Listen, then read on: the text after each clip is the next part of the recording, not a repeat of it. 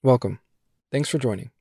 I have a couple of important updates for regular listeners, so I encourage you to stick around for a minute or two as this message has changed.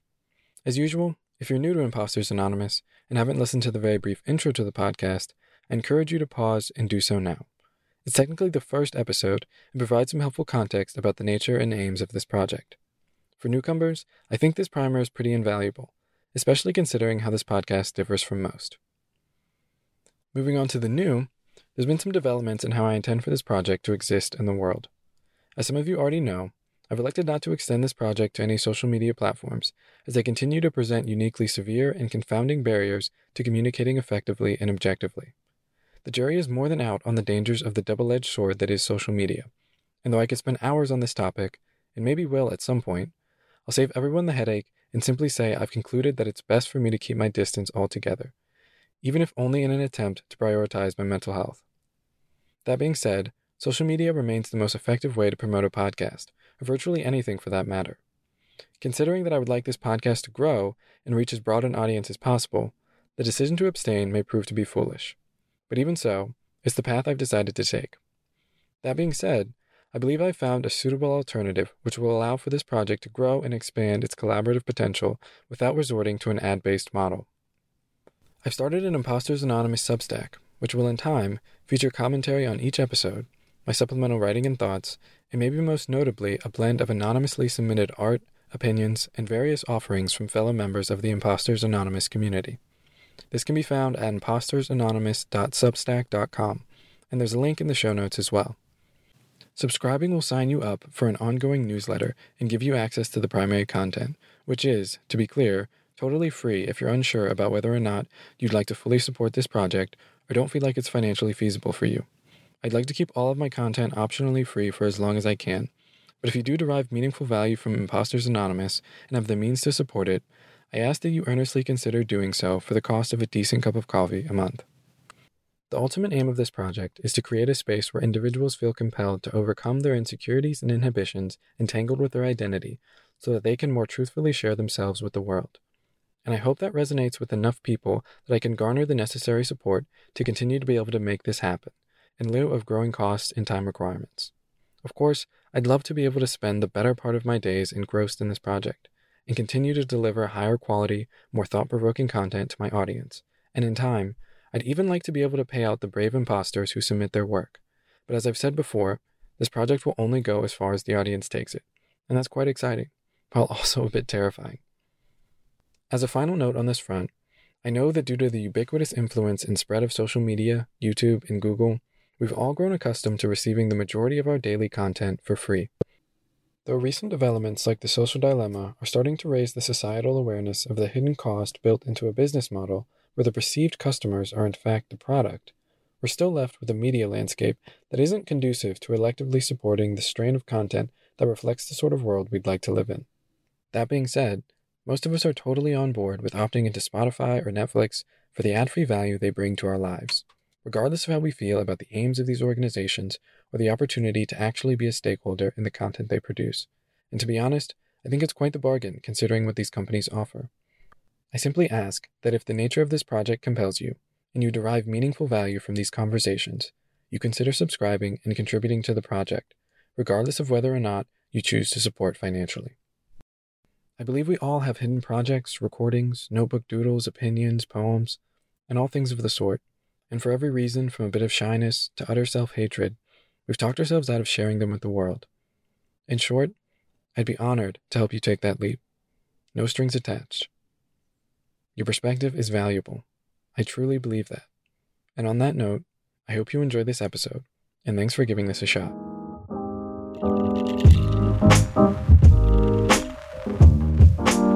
You don't know how lucky you are being a monkey. The past is just a story we tell ourselves. I am the smartest man alive! How do we know if we're in control?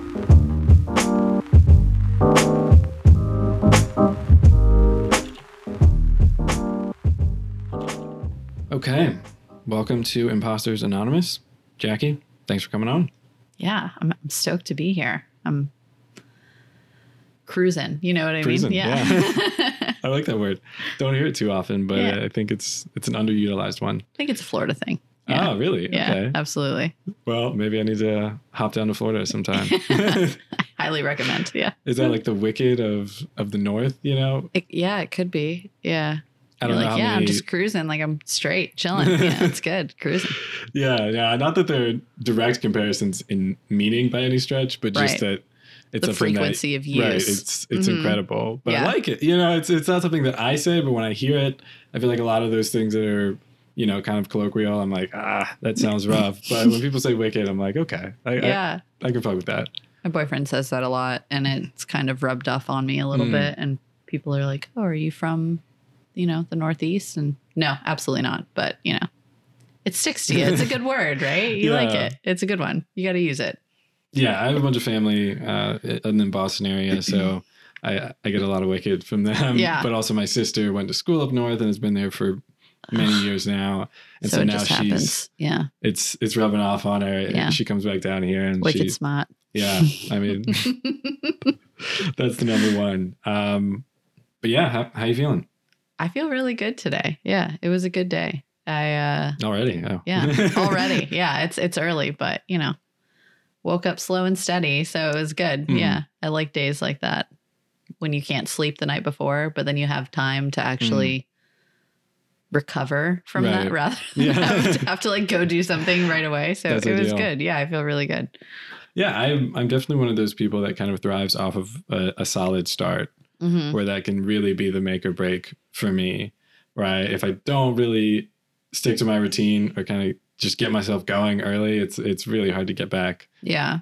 to get the train moving again. I think I avoid routine because I know that it would help me get out of bed in the morning. And you don't want life to be easy for yourself. I guess not. Why would you want that? But I mean, bed is just so good. Like That is good. it takes me a really long time to get out of bed, and I'm not mad at that.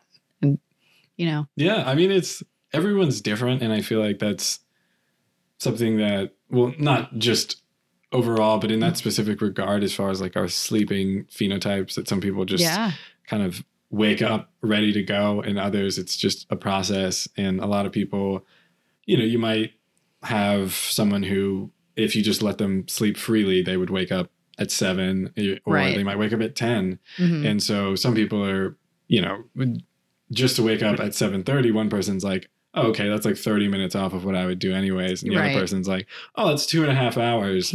So it's not everyone really starts from that same place. And my wife and I are kind of opposite on that spectrum. So like I kind of, I probably would wake up around 7, just regardless of time. I don't really, Yeah. sleeping in isn't something that really ever happens for me, even if I try. So even if I go to bed at like 2, I'll probably be up around 7, which is super annoying Yeah. if I do have a late I'd love night. to sleep in. It's helpful on, you know, my day-to-day Yeah. grind, if you will, because it's like, okay, it's not It's that an bad for me automatic. to just kind of get up at 6:30. It's fine. But sleeping in is almost impossible. But I do find that it helps for me if I do try to stay in bed, or if I allow myself to for any stretch of time, then I'm fucked. Yeah. So I try to just like roll out of bed, like Right. totally involuntary, like just throw myself kind of to the ground as soon as my alarm goes off. So it's just like, you're just up, there's no option. But I don't know if it's the best strategy for everyone. I'm doing this 66-day habit challenge where when my alarm goes off, I decided that instead of pressing snooze, my alarm goes off and I wake up. So whether that means like sitting up in bed or like sitting on the edge or doing whatever, I'm at least awake, because I have a really bad habit of pressing snooze and going back to bed. And I'm not a very high maintenance person. So I'm like, I can get ready in 20 minutes. That's not a big deal. Like 15 minutes, I can do that. That's not a big, and it like keeps going down until I'm like, fuck, like I have no time to do anything. So I have to like get up, read my mission statement, get out of bed. I'm doing that every day, Oh, okay. every morning. So What do you mean by mission statement? Is that something self-declared, or? I am working with a coach right now. And she's amazing and walked me through what a mission statement should be. And it's a series of individual statements that come together as a whole about where I want my life to be, how I want it to look, things that I'm proud of currently. And it's really nice to read every day. It puts you in a really good headspace and mental space first thing when you wake up. So I highly recommend. Yeah. Yeah. Yeah. Writing a little mission statement for your life. Give that a shot. I mean, I think in principle, it's something that definitely resonates with me because I guess in a professional sense, it's something that I've really, been beating the drum about in different spaces that I've been in, that it is so important to have, whether it be a mission statement or a vision statement or even just absolute goals, just having something to focus on, so that anytime you are faced with these kind of day-to-day, somewhat arbitrary but very time-consuming decisions and this decision fatigue we often deal with, you have something to direct back to and be like, no, this simplifies everything. This is what we're focused on. Yeah. This is why we're doing what we're doing. Because without it can be so hard on a day-to-day basis when you're kind of fumbling around in the dark to some extent to try to get where you're going, or just to move in a general direction where you're just like, I just want to get better. We just want progress. We just want to move forward. We just want to grow the business or whatever that broad idea is. Yeah. But unless you really can get something concise and precise, it's very hard to just kind of... You can't contextualize it. You have to know what forward looks like. You have to know what progress is going to look like. You can't just say, okay, we're going to make progress. It's like, what the fuck are you talking about? What kind of progress? Like, what are you doing? Are you getting bigger? Are you expanding? Are you downsizing? It looks different to so many people. And I just don't think that your unconscious mind understands generalizations. You are what you repeatedly do. So if you're continually reading this to yourself and being very specific, I think it almost tricks your brain into thinking, even if something isn't relatively true, it doesn't need to be super far-fetched. Like, your brain's smart enough to know that you're not going to be a millionaire in the next 2 weeks, things like that. It's going to take more work and more dedication. But if you can be realistic and specific and talk about the things in yourself that you're proud of, it's a great way to start your day, and it puts your brain on the right track. Which is big, because I used to think stuff like that was really corny. Like, when people made vision boards and things like that, I was like, not for me, not my thing. But now here I am with a mission statement and made myself a couple of vision boards. But it's something I look at every day, first thing when I wake up, and it makes me happy. So something's working. Yeah. Yeah. I mean, I think there's a lot to be said about what you do first thing in the morning as just a means of setting the tone for your day. And to be totally honest, for me, I take a shit. That's important. That is so important for me. My wife makes fun of me all the time, because it's like, I wake up and I'm just like out. Like, I'm just like, can't go anywhere. I can't do anything. This is priority number one. It's very symbolic. Right. It's cleansing. You're just like letting go of yesterday. You're embracing the new day. Right. It's cleansing. I like it. I'm incredibly regular in that sense. I'm sure everyone wants to know that, but it's super important for me. And I've had maybe a couple of days in like the past year or so where I haven't, and it's like devastating. Like, for whatever reason, I can't immediately. It's just like, if something else gets in the way, I'm just like, well, I'm just carrying yesterday's shit now. What happens if you wake up at a different time? So, for example, you want to wake up and watch the sunrise one day. Does that shift? Or are you like, oh no, now I can't take a shit until 7? Yeah, it's not necessarily a time thing for me. And granted, I'm a pretty steady wake up time kind of person, but it's just kind of first activity of the day. Okay. This is how we start our day. No matter when that time is, I'll have a book, and I'll read a few pages. I'll sit there probably longer than I should, which is another thing my wife sometimes makes fun of me for, because it's just like, what are you doing in there? Okay. But it is kind of like my space, where like it's a routine and I sit there for a second. I read a few pages, I finish up, and I'm ready to go. And I do not understand people that read things in the bathroom. Oh, no, yeah, it I doesn't- don't get it at all. It does not resonate with me. I'm like, don't you have other things you could be doing? Like other enjoyable places to like enjoy this book or this magazine or whatever it is. right. I mean, that's a fair point. I Yeah. think I try. But it's your space. I'm Right. not judging you. No, well, I am a no. little bit. Yeah, I'm of judging course you you are, because I'm like, but- that's stupid. Don't do that. Yeah. But No, I think it's a terrible It makes idea, you but happy. it's fine. then go for it. It's not going to change. I can tell you that right now. No Like- way. But I think it's kind of a little bit of my version of, what is the phrase? There's a better way of phrasing it, but kind of like habit pairing, Okay. Yeah. where I know I'm always going to take a shit in the morning. right. So if I read while that's happening, I'm always going to read first thing in the morning as well. Yeah. So by pairing those two things together, I've solidified this thing that I feel like is pretty valuable to my life with something that I know I'm always going to do. I love the idea of habit pairing. I like that. Yeah. Yeah, no, it can be pretty powerful, especially with, I think an easy one is like exercise, where if you're like, okay, I can only watch Netflix when I'm on the treadmill or something, something Yeah. simple like that, where you can, reward yourself and build this kind of feedback loop where you actually now you want to exercise because you're like, fuck, I can't watch TV unless I have to be walking. Yeah. Right. There's lots of other versions of that, but it certainly makes it easier if you can attach it to something that you're already going to do and that you want to do, and you just kind of piggyback something. You just make this little rule for yourself, and it makes building habits, like obviously you're trying to do, Right. I find to be a lot easier.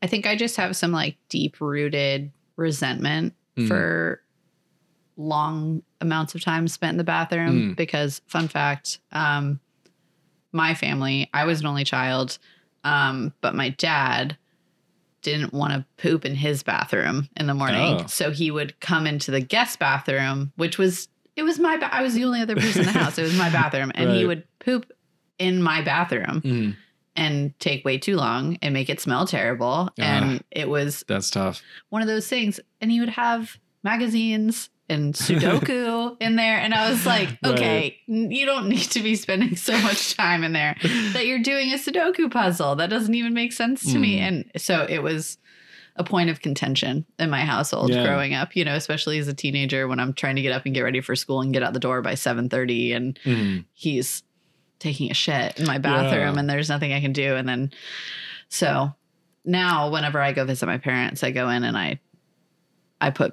wrong numbers in his Sudoku puzzles. Yeah. So Devious.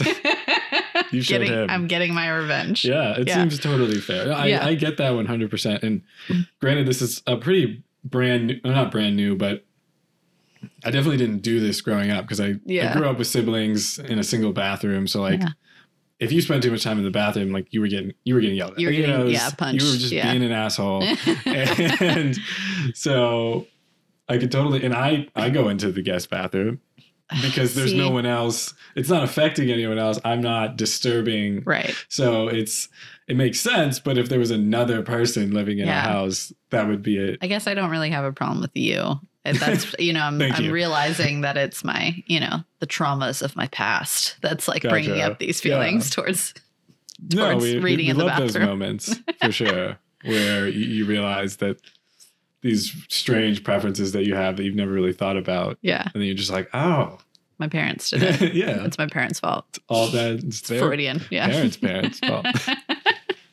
You can play that game to the end of time. We've spent too long talking about morning poops, I think. I don't know if that's possible, but yeah. Incorrect. Yeah. Moving on. Actually, not moving on because you said something interesting and you're clearly trying to make some sort of positive change. Is it correlated with the new year? Is this like a New Year's resolution of sorts? I think it just happened that way. My intention was to start probably mid-December. So I got through a solid 7 days of my 66-day challenge. But when I went out of town for Christmas, things kind of went out the window. You know, Oh, yeah. I didn't set an alarm. How do you wake up for every alarm? And, you know, it wasn't possible, Yeah. you know? And so if I did set an alarm, I told myself, so I kind of gave myself a little bit of grace. And it was one of those things where I was just so happy and so stoked to be there relaxing. I read my mission statement the first couple of days. And then when I went from staying at my parents' house to the Airbnb we had, I put my mission statement in my backpack and then I just forgot about it. Like I didn't take it back out. You know, Yeah. it wasn't like on my nightstand in the same way. So it wasn't like a negative thing. Like, oh man, I didn't do it and I forgot. It was just kind of like, I was stoked and happy to be there and things like that. So it ended up, and with the 66-day habit challenge, you have to restart if you miss a day. Right. So you can get to like day 35. And if you miss a day, Yeah. you're back to day Day one. 65. Yeah. So it's rough. And I just kind of gave myself some grace and was like, Yeah. I'll start when I get home. So I technically didn't even start on January 1st. Started on January 4th when I got home. So it was, I like the idea of the new year, but this year didn't feel as restorative and refreshing Yeah. as previous years. Sure. So I tried not to tie too many things to like 2021. This is going to be it. And I'm Right. like, 2021 will be whatever it wants to be. And I'm Yeah. just going to focus on me. Like I'm just going Exactly. to focus on myself. Yeah. I mean, it's been a weird one already. And I don't know if a whole lot of explanation is needed there. I think everyone, I think people get it. Yeah. no matter where they are on the spectrum of anything, it's not been a normal year Already. thus far. But speaking of the new year, I'm curious if there's anything that you've changed your mind about recently, or even just in the previous year, especially because 2020 was such a different and challenging and just unprecedented year. If there's Yeah. anything notable that it just changed your mind on. That's a great question. I don't know if changing my mind would be the right sentiment of it, but I had a little bit of a truth crisis. Okay. Yeah, let's dig into that. I became very confused because I feel one way and I feel like my way of thinking is the right way. Because it's centered around love and empathy and respect for humanity and wanting to lift up other humans and things like that. But the opposing view also thinks that their way is the right way because the other way is going to dangerously affect the human race and do all this, and it's not going to be.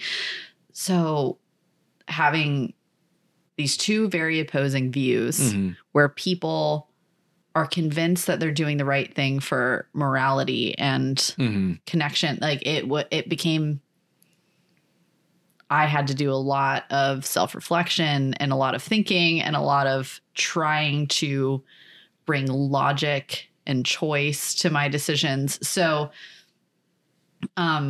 I don't like President Trump. Like, I'll be open and honest about it. Like, I don't think that's too controversial. Yeah, I was gonna say I don't at like this that. point. I've always associated myself as leaning left, and I do have some centrist views and things like that. Like, I'm a gun owner. A lot of my family is military, and I understand the importance of that, and I respect that so much. But I also believe in social programs and, you know, healthcare and things like, so I'm a little all over the place. I never really had issues with Republicans and stuff like that. You know, it was always fun to get in a spirited debate around Christmas, you know, talking about George Bush and stuff like that. And so that was always a good time. But, you know, Trump, I can't get behind it. And to see people who were so convinced that this was the right thing for the world and that it made so much sense to them, it kind of made me question. I was like, what is truth? Yeah. Other than human perspective. Mhm. And it made me think, like, is there a right way to think about this? Is there is there a way to approach this where there is a right and wrong? I very much believe in standing for something. Mm-hmm. I think it's important to stand up for what you believe in, especially with what happened this year. I think picking a side became very important. Right. And I maybe the empathetic side in me got a little too powerful and was like, but why do they feel this way? Like, why are they so convinced that racism doesn't exist in the United States? And like, one side of my brain is like, because they don't experience it, like, because they don't see it, because they don't care, because it doesn't affect them. And so I think what changed in like my opinion is that, or what the original question, like what opinion or what shifted. It's like, before I allow a lot of like outside noise to affect what I'm saying, I really try and put myself in the other person's shoes. Even if it doesn't seem moral to me, I feel like I need to explore that and understand where they're coming from. And if I can still go, no, fuck that, that's dumb, then I know that I like feel good about it, you know. But if there's some questioning to it, then I have to sit with it a bit longer, you know? Yeah.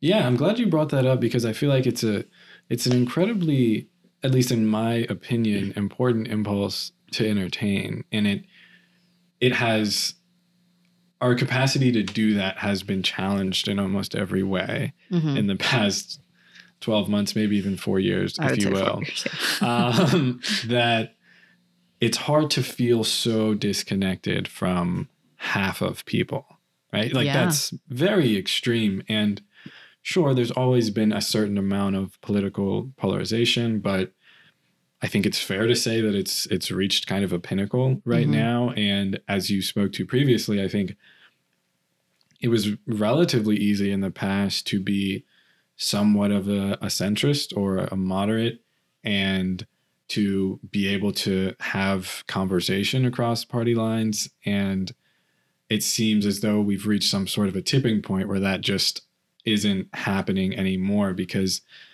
people seem so far apart. And even just the simple fact that people are, in most cases, dealing with entirely different sets of facts that they, in their heads, as you said, it's their truth they believe to be true.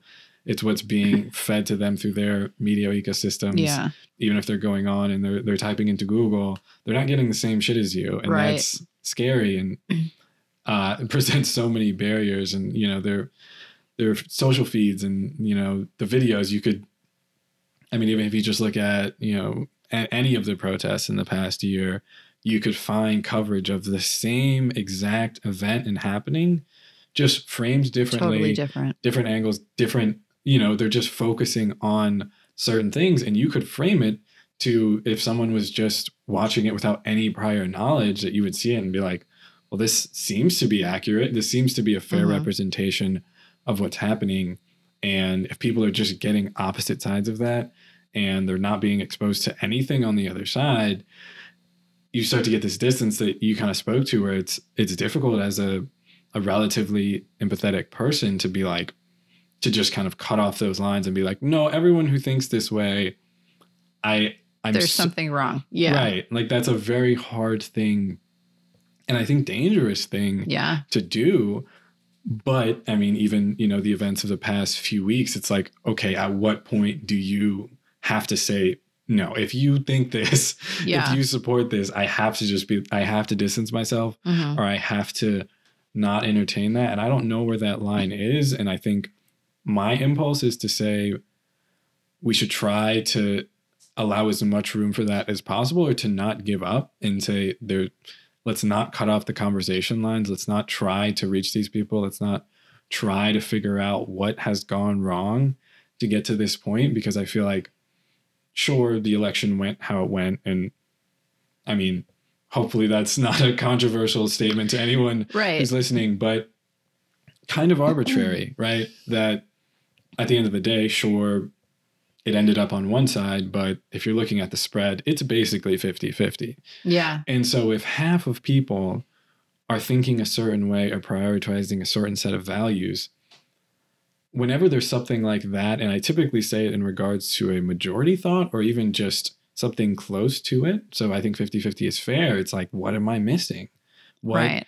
That is always, I try to make that the first question, where if it's something that really outrages me or something that really surprises me, I try to make that my first question, is just what am I potentially missing here? What are the variables that I'm not understanding? Because these are people who have far more in common than me, than they have things that are different. Yeah. And they still generally want the same things. They want to, take care of their families, and they want to have love in their life, and they want to have some measure of success. They don't want to be in pain. They're driven by the same things. So how They're does humans. Yeah. it's we're basically the same. We share most things with a pig, Right. even.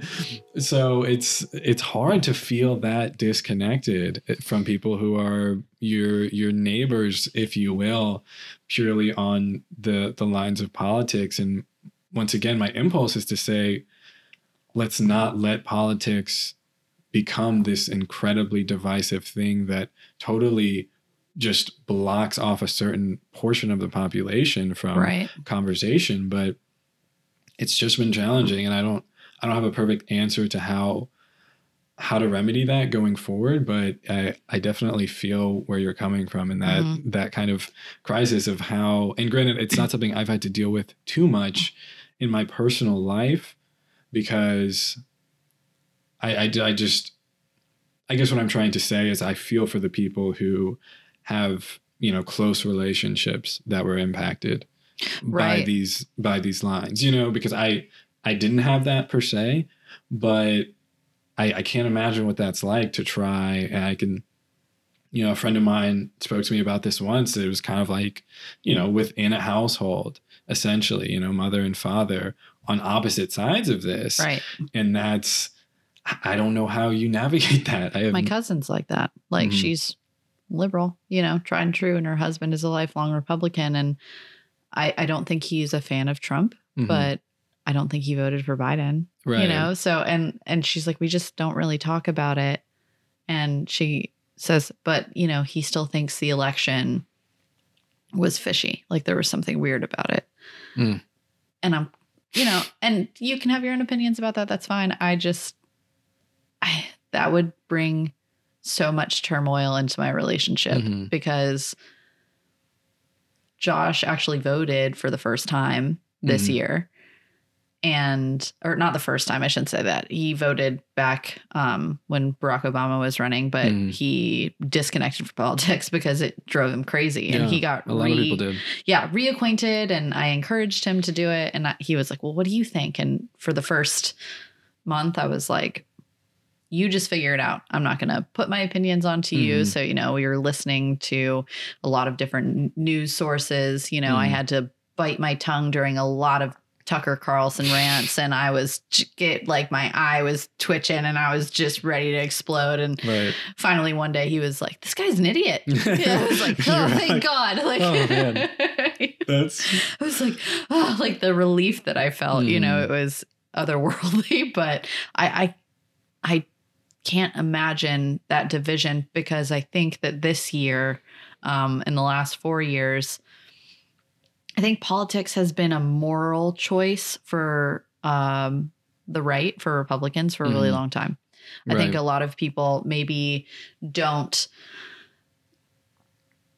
understand or want to dive into their economic policies or, their political policies and things like that. But their religion tells them that the right has more of their interests at heart, more of their family values and things like that. So I think it's been a moral decision for them in a different way than liberal politics. It's Right. it's like, we just think that people should have more things, and for some people, I'm sure it's different, but that kind of moral decision of, abortion is murder. Like, could you imagine like really feeling that and being terrified that this other political party wanted to make this type of murder legal for our country, Right. you know? So me trying to wrap my head around that, you know, I'm like, I get it. But these last 4 years, it's kind of forced everybody to make politics a moral decision. It's about good and evil for people right now. It's Right. about right and wrong for people right now. And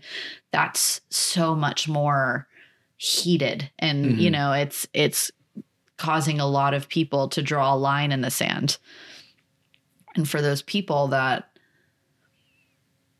lifelong Republicans, you know, they don't really like Trump, but they voted for him anyway. That's kind of where my question is. It's where's your line?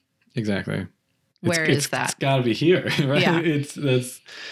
That's kind of been the difficult part this Right. year, is that you would maybe hope that more people would have reached to that tipping point. And granted, ultimately the election tipped as it did, but it was close. Yeah. It really was. It was. And regardless of how you feel about that, it could have gone either way if a few things were different. Yeah. And And what percentage of those people truly support Trump and or are just kind of like apathetic about him, but still want a Republican base of, you know, policy? And it's like, right. where is your moral line? Like where? Yeah. And I think it's, as someone who, I guess I can, you know, relate to what you shared. I've always considered myself, you know, relatively left of center, but probably more moderate than one might expect, just because I feel like I land in a different space on some issues than others might expect. Right. I'm certainly not someone who feels like I'm, you know, totally on board with the agenda ever, you know, Yes. that sort of thing. But I know that that's becoming generally less and less common, but that is once again, as I spoke to earlier, like my first question is, what are we missing? What is the left doing wrong that people still, like, despite all of this, are still like, no, it's better than letting these people run away with things. You know, like what are the gaps? And I know that opens like a huge rabbit hole. And I have spent a lot of time talking about this in personal circles over the past year, because it has been such a difficult problem, especially as the election approached, and that was being just kind of this, how do we reach those people that we lost? You know, how do we get the people that voted for Obama, right? And then went and voted for Trump? Because it's so many more than I think people realize. Yeah. And what went wrong? Like, what was the disconnect? What changed? And what are these people thinking is going to happen? And I'm not asking you this literally of per course. se, but it's challenging. And I think we once again are faced with this even bigger task in a way next election cycle, even though that's kind of farther out. And I don't even mean to say we, like, as the left per se, but just people in general. Yeah. That what did we miss this time? Like, how? Yeah. Because it could have gone either way, and it was kind of a huge failure that the election was this close. And I think that gets kind of lost because it turned out all right for people with our general perspective. Yeah. But I think we, the people, tend to overcorrect. You know, it's kind of, we have George Bush, and he's a cool guy, laid back. He's simple. You could have a beer with him. He's a cool dude. But some of his policies and things like that, I think, really pushed us toward a democratic regime, you know? So here comes President Obama, and he's like cool as hell, you know, Right. cool as a cucumber. And he's still got that charismatic personality and things. But, you know, his policies were very, very different. So I feel like when people are sick of something, that's when they turn up and turn out, you know, and it's an overcorrection.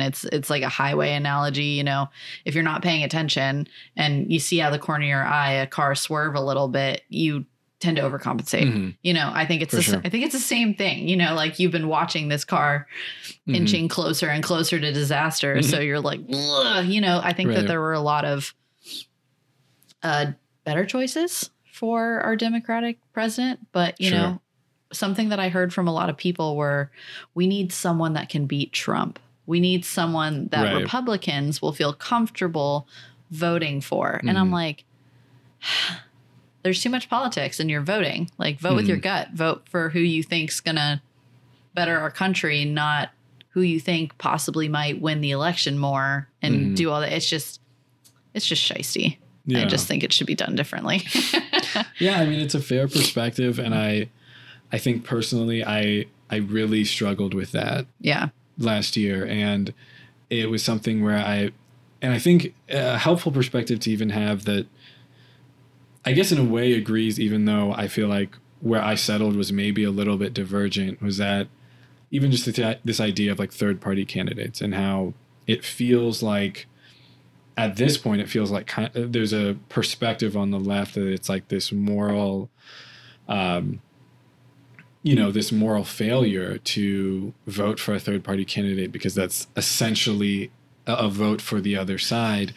And of course I get the logic there, right? It's Right. a vote that's not going for the person that, you know, your side of things should be there. But at the same time, it's so complicated because Well, it's like the winner take all system. You know what I mean? If that was eliminated or changed in some way, then third parties could emerge and be more confident in those Right. types of situations. And like Maine is the only state that does it now, but they do like a ranking system. Mhm. So it's not just like winner take all. It's like, okay, like this person's here and this person's here, and they change it up a little bit. And I'm not being very eloquent in the way I'm explaining it, but I honestly, I think that this election was the first step in the death of our two-party system. I do. I think it's would hope dying so, out. but Well, Trump supporters are already coming out with the Patriot Party. Have you heard really? this? No, Yeah.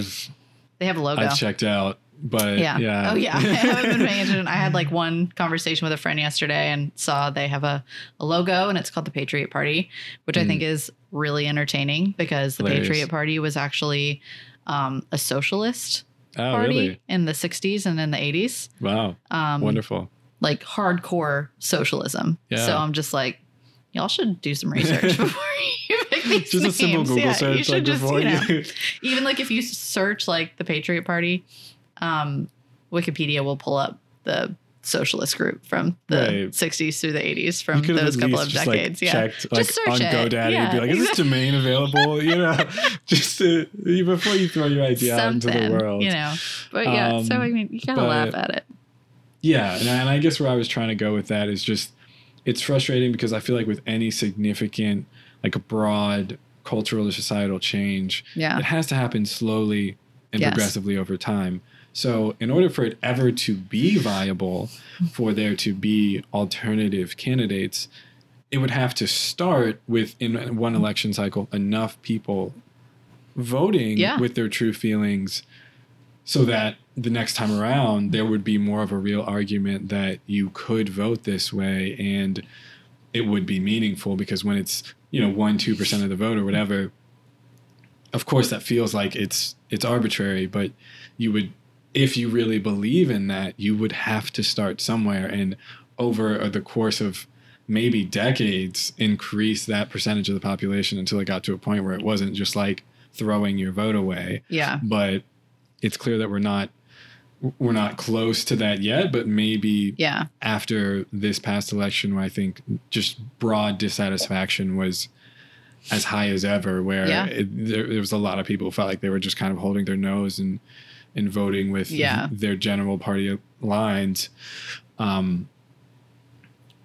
Granted, I don't know if the institutional change will happen that would be needed to even just like allow other candidates to be involved in the debate. So, Yeah. not that I support her per se, but like I feel like most people don't even know who like Joe Jorgensen is. Right. Like it's just like something you see on the ticket and you're just like, who's that? And I feel like a lot of Republicans who didn't like Trump, but, like had to vote with the Republican Party because of different things, like they would have been comfortable with the libertarian candidate, you know, a lot of the policies and things like that, less government things. But, you know, then that's when the struggle comes, because libertarians are like, yeah, government should not be involved in personal choices. So their stance on things like abortion is like, you just choose because it's your body. And like, that's what you do, you know? And so I think that there's some struggle with that, but I think a lot of people would have been happy to vote for Joe Jorgensen instead of Trump, you know, who are Republicans.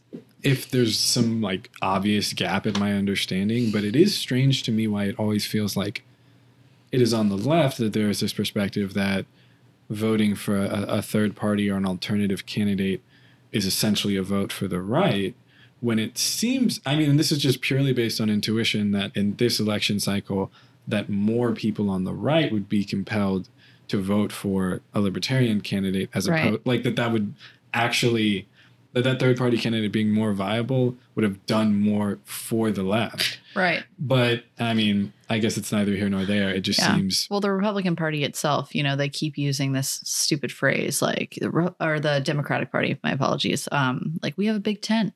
Like, you're 3 different parties under one label. Like, just branch off already. Just make the choice. But, you know, they're trying to have this like solidarity in numbers, but really you just have like, you have centrists, and then you have liberals, and then you have social democrats, and they all want very different things for our country. And it's like, just call it what it is and let people vote the way they want to, you know? And I don't think I have a good enough understanding of politics to understand why they won't do it. Yeah. But not just to like pop that balloon, but I have heard this kind of line of reasoning before, and I feel like it makes sense on the surface, but the main problem is, and I think has historically been a problem, and why the right tends to do well, is because they're far better at organizing and consolidating and being on the same page. Yeah. Where, I mean, clearly after the past 4 years of Trump, the fact that there's still, you know, that it's almost been surprising to see like some Republicans denounce what happened in the Capitol, that they are just like so diehard for the party that they'll kind of go for anything because that works politically, you know, and that the left recently, as you said, has kind of broken apart. Yeah. That actually kind of gives the other side more strength, because they're just going to be like, hey, just put this candidate forward, and there's usually just kind of like a hierarchy. Obviously Trump has just thrown a wrench in everything, but it's usually like it's clear who your top guys are in the party, and like maybe it was, you know, an ex-VP and that's kind of, I think the left kind of took a tool out of that box this time with Biden, where it was just like, okay, you know, he was with Obama. You remember Obama? Obama was great. You love Obama. Yeah. You know, remember this guy. Yeah. It's we generally, did good. Yeah. I think the left was like, all right, we kind of need to take a play out of that playbook and do that. But the right has just historically been so much better that I think the right is just going to stay together. And then if the left breaks apart, it's like, okay, you got these 3 candidates against this one that's still got 49% of the vote. And unless there was some sort of change in the way that the actual voting system worked, the Electoral College is not going to work with like that many different party systems. And honestly, if any administration is going to do it, now is the time to do it. Like when we have House control, Senate control, and administrative control. I mean, this is the time, and we need to take a really hard look at the Electoral College and see how it's serving us, because it's not going to happen when you have any kind of Republican like blockage, you know. So if Mitch McConnell was still in charge of the Senate, there's no way anything was ever going to get through, because it doesn't benefit the Republican Party to go by popular vote. So if we can do that, and if we can get rid, it will completely change how politicians operate, and completely change how people navigate the system. And I think our political parties, one thing I don't want to see is rural areas get ignored. Exactly. I think that that's important. that politicians keep that in mind. I just think that there's got to be someone smarter than me that has an idea to like fix that. You know what I mean? I would hope. That's my general hope. Yeah, is that right. There's got to be. There's people with similar enough opinions who are more capable, who are out there. Like, hey, I've got a great idea. Like, just like, let's just do this. Yeah. Yeah, for sure. But yeah, just to make a hard pivot, because I feel like we've just really hit politics hard. Yeah. And I love a pivot. It's important to talk about. It's just one of those things where I never want to talk about it too much because I feel like everything is over politicized now, and it's just been at the front of everyone's mind so much for the past year. Yeah. And so I try to kind of pull back, and I try not to really pay attention to the news, and I try not to push it too much because it's just in everyone's face. But then it also has just become so integral to everything that we try to do in our daily lives and how we think about the world and how we even relate and communicate to others. Like it's just a part of everything now. So that's just my disclaimer on politics. But also I'm over it. Right. Like I'm fucking done. Yeah. Sure. I'm done.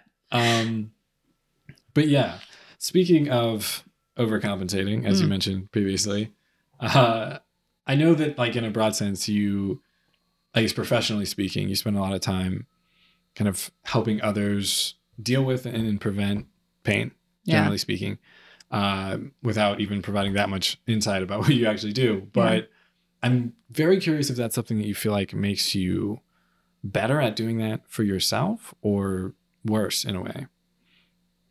Both. You have to figure it out. You know, it's a learning curve. So when I first started out in my career journey, I didn't say no to people a lot. So it was like, do you want to go work this event? Do you want to go here? Do you want to, take on this client? Like, and it was like, yeah, of course. 'Cause I loved it and I loved to help people, and I would work myself until I was sick, like quite literally. I would not have a day off, and I would think back and I'd be like, man, I haven't had a day off in like 6 weeks, 7 weeks. Like, that's crazy. I've just been filling my calendar with different things. And then all of a sudden it's like, I have a fever and I'm really sick and I can't come to work for 3 days. And my body actually like physically is like, bitch, quit it, like stop. Yeah. So after doing that enough and seeing other people who I respect in my field making the same decisions that I was making, and I'm like, why do you do that? Like, that's not. And then you kind of realize, a phrase that's really stuck with me for a long time since I was younger is you need to lead by example. And that's just not leading by. How can you sit there and tell one person, like, you need to make sure you sleep and you need to take a day off and you need to make sure you rest, and this has to be incorporated into your routine. And if you want to perform highly and optimize everything like this, you need to take care of yourself, and then turn around and do the exact fucking opposite. Like, that doesn't make any sense. So, it's helped me understand how to take care of myself in specifics in a better way. But it was a very big learning curve on how to get there first. Yeah. That's not something they teach you, for sure. In school. They're not like, oh, but also make sure you rest. Like, like just kidding, midterms, like, let's go, so it's not exactly. Yeah. It's something you have to learn. Yeah. I mean, I feel like it's kind of a common, I guess, not hypocrisy, but just a strange contrast that you feel like, even I'll use an example in the medical field, that like typically doctors don't seem to be all that healthy. Right. Or even sometimes, even like often some of the best like personal trainers don't even necessarily do a great job of taking care of themselves. Self-care. And I think it's maybe aesthetically so, because I feel like that is so ingrained in whether or not people will take you seriously in that space. But, or even, therapists or things on that front, where it's just people who do these things for a living, you would think intuitively that it's like, oh, okay, they have all this knowledge, they're exposed to it all the time, they're always giving people advice, helping others. should be pretty easy for them, right? Yeah. To do all these things, but it doesn't always seem to pair up. No. Healthcare professionals I think are very guilty of being empathetic people quite naturally, you know, especially if you're good at what you do in the healthcare field. You're going to be an empathetic person because you're going to want to help people. That's your main drive, right? But when you take on a lot of weight, escapism seems to be the name of the game. And whether that's with food or alcohol or smoking or, you know, just working more so you don't have to think about it, it tends to be something. And it's whether you're an ER surgeon or someone like me who works with athletes who's just dealing with people that are, you know, frustrated and in pain and stuff. It's still, after a certain amount of time, like that's going to weigh on you. Right. Like it's what you hear, or a therapist who's like hearing these horrible things that have happened to all these people. Like you have to find a way to cope and you have to find a way to filter that. You can't just be in the moment and then expect your body to be okay with that without having any kind of system in place to do it. And I think that's what people mistake. They don't understand that they're just creating harmful systems. You know, they don't understand that like, oh, I just got off a 24-hour shift as a nurse. I'm just going to go nap and then drink with all my friends and get too drunk. And, you know, then you're like, ugh, I don't feel good. And you're just creating unhealthy systems. You know, doing that every once in a while isn't a big thing. But if you're doing that pretty constantly, then you probably should question what it is that you're doing. Yeah. If that's your go-to, it's just not going to be sustainable. But I mean, I am curious, is there anything in particular that you find has been helpful on that front to just allow you to, let's just say broadly, not take all of that home in that sense? One of my all-time favorite words is no. And I love to say no. I love to tell people no. And I think especially as women, we are not encouraged to say no enough. You know, like you hear it a lot, like no means no and just say no. And, you know, people don't really ever say no, especially empathetic people who want to help people.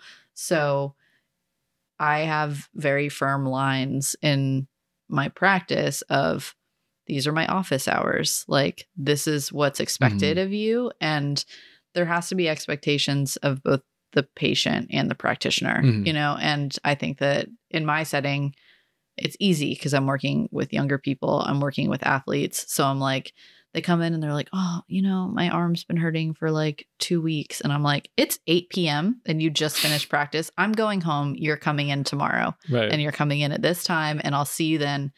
Ice it. You know, if it's been hurting for 2 weeks, you're going to be okay for one more day, you know, and that it could sound harsh to a lot of people. But you have to set those boundaries for yourself where it's like, hey, do you want to work this event, you know, this weekend? And it's like, you know, I could use the money, but no. No. Like I need my own personal time and space. And then also not feeling the need to defend my choices and myself. I don't need to explain myself to you. Like, oh, could you help me with this? No. Like that's it. Yeah, no. most people will respect it if you just say no. Like, but some people might be hard. confused and they're like, but I really need help moving. And it's like, well, I shouldn't have to tell you that I worked for 13 hours yesterday and I need one day off. And I don't have the mental capacity to do it. I'll tell you that if that's really what you want to hear, but like, no. Yeah. I mean, life is complicated and full of pain and suffering. There's always a reason to say no. And I think people often want an explanation, but often that's kind of the enabler, right? And I can certainly admit to being someone who tends to do that, where I don't necessarily have a problem not saying yes to things, but I tend to talk around it. So if someone is like, oh, can you do this? It's more of a, well, I don't know because this, as opposed to, as you said, just being like, no, I can't. It doesn't work for me. Even though that's probably the most reasonable way to approach it. If you really wanted to kind of protect your own well-being in that sense, but it's very hard to just say no and stick with it. And I'm thinking of it now that you should definitely write a book called No Woman. Yeah. Yes Man, because Yes Man is like a fun movie and stuff. Yeah. But I think this might be a much better story. Yeah. And maybe a more helpful story. And not that there's not, that's what I was going to say. There is value in saying yes. Absolutely. There's certainly a philosophy there that's important. There's lessons to be learned from that movie and that overall mode of being. Yes. But no has to be there as well. Clearly from, how the movie plays out. It's a very important lesson. Yeah, it's a very important lesson. That you have to be ready to say no at any time to almost anyone. Or maybe even anyone, maybe even the people that you care about the most. I think intent is important, right? My no's are for me out of like self-care and self-preservation and self-love. Like if I'm saying no because I'm being petty, or if I'm saying no because I'm being spiteful, or if I'm saying no because I'm being lazy, those are very different things, so I have to be very conscious of my intent. But if, you guys are like, oh, do you guys want to come over for dinner? And I'm like, oh my God, I've been working all day and I'm so tired and this and that. Like, I shouldn't let this like weird societal pressure dissuade me from not to. And I'm like, oh, I really want to see them, but and I just can't, like, I shouldn't have to like talk myself out of something. Like if my first general inclination is like, but you're going to be too tired to do that, then that's what I'm going to roll with. Like, I can't today. I'm sorry. Yeah. We'll plan it again. It's going to be fine, And I think that takes a lot of pressure and a lot of stress off of friendships and relationships because there's no obligation. There's no sense of obligation. So what I think people that know me and friends that know me, if I'm doing something for you or with you, it's because I genuinely really want to do it. And I think that that's important. I would never want someone to do something for me out of obligation. That's so upsetting to me. Yeah. Like that's like, it just really bugs me. Like, oh, you want to hang out? And it's like, no, but I guess we'll go hang out. Lonely. Yeah, exactly. Like, I guess we haven't seen each other in a long time. So like, no, I don't want any part of that. So yeah, I think that's a really important aspect of this whole dynamic is that it does make the yes mean more. Yeah. But also on the other side of that, I think it's just your point about not really needing to explain or defend yourself, that it's so important or so valuable to have people in your life that will give you the benefit of the doubt. Yeah. So that it is that no is okay to say, and that even if you can't explain yourself or anytime, I feel like anyone, but especially anyone in your life that you specifically care about more than the average person, if anyone ever says no because they need to take care of themselves or prioritize their mental health, or it's just not a good time for them, that should always be a perfectly good reason, because you never know it's what an excellent weed out system is dealing with. You have no fucking clue. And they're, your dog could have just died or something. Yeah. And you don't want to talk about it, but there's always a good reason to say no. Yeah. And sure, if you're trying to like establish a intimate relationship that is not there yet, it can be probably confusing if someone's just like telling you no all the time with no explanation, It shouldn't be an all the time thing. Let me like add some context. It shouldn't be an all the time thing. No, yeah. I know that's not what you're saying. I was saying, just a caveat there, like, let's just say you're dating someone and, they're just like, hey, you want to go out tonight? You're just like, no. And then it's like, no, thank you. I'm tired. That could be confusing, but with people in your life that and that you have relationships with and that you elect to spend time with and have them be a part of your life. Yeah. I think that should always be our default, is to assume that they have a good reason for what they're doing. Yeah. Like, because my friends aren't assholes. Well, I mean, they're assholes, but they're like the best kind of assholes. You know what I mean? So they're not going to just like be like, no, fuck you. Like, and I would much rather them do that. I have some friends that don't like confrontation, and they'll just be like, oh, I didn't see your text. I'm actually super tired today. And I'm just like, bitch, you could have been like, no, 3 hours ago. And I would have been like, all right, cool. Like, it would have been fine. But I picked it up actually when I was single. and living on my own because I read something that was, you know, I was guilty of it. If a guy approached me at a bar and he wouldn't leave me alone, I'd be like, oh, I have a boyfriend. Like, that's stupid. Like, I hate that. Women, don't do that. It just means you're conditioning men to think that your imaginary boyfriend is more important and deserves more respect than you standing there in front of them. So like I became really, and I mean, sometimes I was rude. I shouldn't say it all the time. I got like great joy out of being like, no, like, but there were situations where like some guy was like, could I buy you a drink? And I had no attraction towards that person. You know, they didn't seem like a nice person. They were drunk. They were sloppy, like whatever the reason was. I didn't need to explain myself. No, thank you. Like, no. Yeah. That's a perfectly reasonable answer. You should feel empowered when you say the word no. Like it should feel good. Or another, like you're dating someone. If you hooked up one night and then you go out again and they're trying to like push you into hooking up again, but you don't want to, no. Right. No. Like it's like you don't have to explain yourself. It's just you have to trust your intuition, your gut, and say what you really feel. And I just love the word no. I love it. Yeah. Yeah. That's, I mean, I think I could maybe take a page out of your book sometimes on that one. I could definitely do better on that front.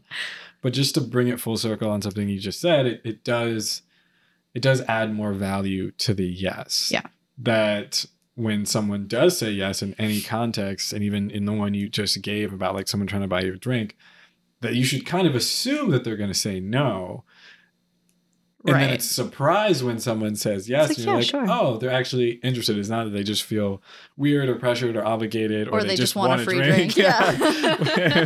You know, they say yes. And you're like, oh, okay. Yeah. Great. You know, now that means that maybe they might have there's some kind interest. of shot. Yeah. But yeah, just in general, I think honesty is generally the best policy just because it adds a different tone to everything that you say. And if you come off as an honest person, sure, sometimes people can get their feelings hurt, but they at least know that you're being real with them when they need you to be. Yeah. And it can be very difficult, especially, I mean, just in any space, but something I've talked about in a previous episode, like in creative spaces or when you're trying to like work on something or even just work on yourself and you're trying to get feedback. Honest feedback from your peer group or those around you. It can be difficult when you don't have people around you who are willing to just be like, that's not good. That wasn't very good. Like maybe you should try something else because that hurts, but you don't want to waste years of your life because everyone around you has just been like, yeah, you should do that because we should all just be positive all the time, even if it's not true. Right. I was just talking about that yesterday with a friend, and we were discussing how, like, yes people and people pleasers, and people who avoid conflict and things like that. You don't have to be a super confrontational person, but people that will just tell you what you want to hear to avoid being like, I disagree with you. You know, like I have a really, really hard time trusting those people. And I can kind of pick them out. I'm better at it now than when I was, but those just aren't the people that I go to for advice. Like that's what I'm saying. My friends are assholes and I love that. You know, if I can, you know, my partner, he's an asshole, but I love him. Like if, you know, so it's like, I can go to him at any time and be like, what do you think? And he'll be like, it sucks. And like, but nicer, you know, he's nicer than I am, you know, and it's great. And we'll have moments where he'll ask me for feedback and I'm like, you should change this because I don't like it. And he's like, well, I put it like that because, and I'm like, whoa, why'd you ask me? Like, if you're going to get weird and defensive about it. And he's like, well, I just, you know, and I'm like, you just take it or leave it. You don't need to explain yourself or do whatever. But it's refreshing to have people that will just express themselves. Right. It's more refreshing when those people don't take it personally when you return the favor, but I can't. I know a yes person like when I meet them, you know what I mean? And I work with a yes person and I know that I can say things to her and she'll just be like, "Oh yeah, totally." And like nod, and I'm like, bitch, like A real, just tell me what Andy you think. Bernard. Yeah. Oh yes, absolutely. A real. The ultimate yes man. Yeah. You want to be a Nelly. You don't want to be an Andy Bernard. Yeah. It's definitely, it's definitely preferable. Because I think, and I won't dive into this too much because plenty of people won't know what we're talking about, but definitely to me, the most hateable and despicable character in that entire show is Andy. And granted, sure, there's an arc, there's a time where he kind of comes around. Lovable. But who he is at the beginning is like the worst of person. More so than any of the other kind of perfectly flawed, ridiculously flawed characters that the show present. It is the worst kind of person. And I guess that's my rant for the day. Yeah, exactly. I knew we were going to insert The Office somewhere into here. Had to. Yeah. But speaking of rants, I know that you have spoken to in the past that, like, I guess kind of on the anger and frustration spectrum, that can sometimes be your default response to things. And I guess I'm just kind of curious, in the past few weeks or years, even if there's anything that has helped you cope on that front, or anything that you find has helped you maybe dull the blade in that sense that is valuable. So, just reviewing these questions this morning before it was so funny reading this because, my brain went on such a journey, when I first started reading this question, I was like, man, and I'm not an angry person by any means, but I have found that my coping mechanism is to harness anger and find some kind of lightning rod to just destroy, and it's, and it can be for very sad situations. When I found out that my grandmother was dying, my instant reaction was to find someone to be angry at about it. And, it's kind of classic and stereotypical, but, anger is my safe place. And through self-reflection and through examining my past and kind of realizing what was going on there, I had a very happy childhood. It wasn't abusive. It wasn't violent. It was very, it was like driven and performance centered and things like that. And my parents wanted me to be good, better, best, kind of thing. And, that's fine. But I learned to take adrenaline and harness it into controlled aggression, because I was in martial arts, so it was, and I competed constantly. Like it was, and I was training 5 or 6 days a week, and we were sparring and we were fighting, and I was able to take anything bad that happened during that day and channel it in a really healthy and productive way. Right. So I don't think that I saw it as an issue.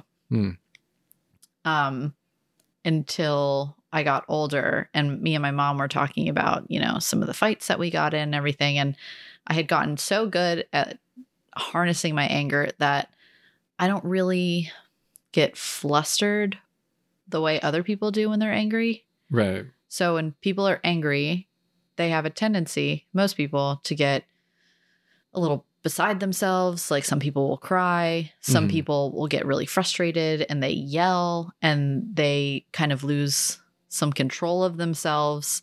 I remain very much in control when I'm angry. Like I'm the type of person that if I'm yelling, I'm usually happy and just like arguing. But like if I'm quiet, like there's some shit about to go down. Like, so my mom would tell me, she would be like, I would get frustrated because we'd be arguing, but you would just get meaner. Like your tongue would just get sharper. Like you would just like lash out and say mean things. And I don't want to do that to like anybody. Like I don't want to lash out or say things. And so I think identifying that was like a first really big step, really big change. I can handle it more in smaller situations now where if I find myself angry, I can just kind of hold my tongue, like just tell myself no, like, like quit it, and sit back. Bigger situations are a little bit harder to muster. You know, my dad had a minor heart attack in September, and he's okay. Everything's fine. But my first reaction was to get angry at my mom and like essentially tell her, like, if you two don't quit smoking, I'm going to lose my shit. Like, you know, and instantly. And I was like, as soon as I got off the phone with her, I was like, I should have been there for her, you know, and I'm kicking myself afterwards. So bigger things are still hard for me, but smaller situations are easier.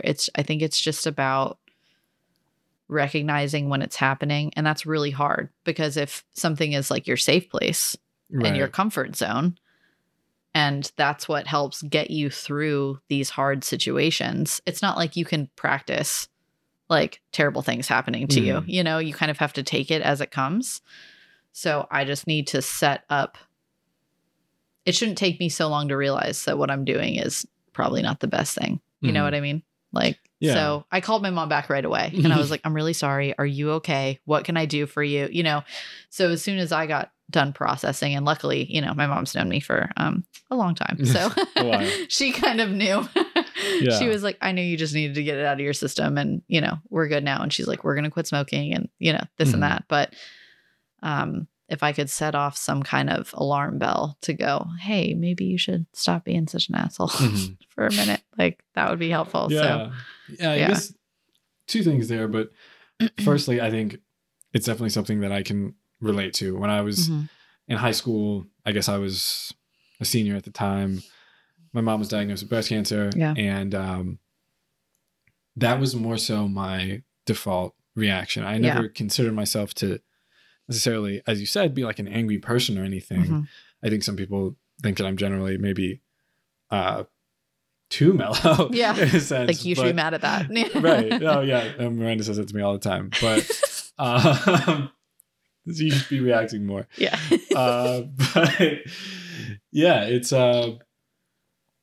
it was something where I didn't know how to handle it. And I was just mad because my mom does a great job of taking care of herself. She does all the right things. I'm not going to go and just be one of those people that just like glows over their mom, but like she's a wonderful person. And if anyone who meets her, I think gets that vibe from her. She's incredibly kind and giving of herself.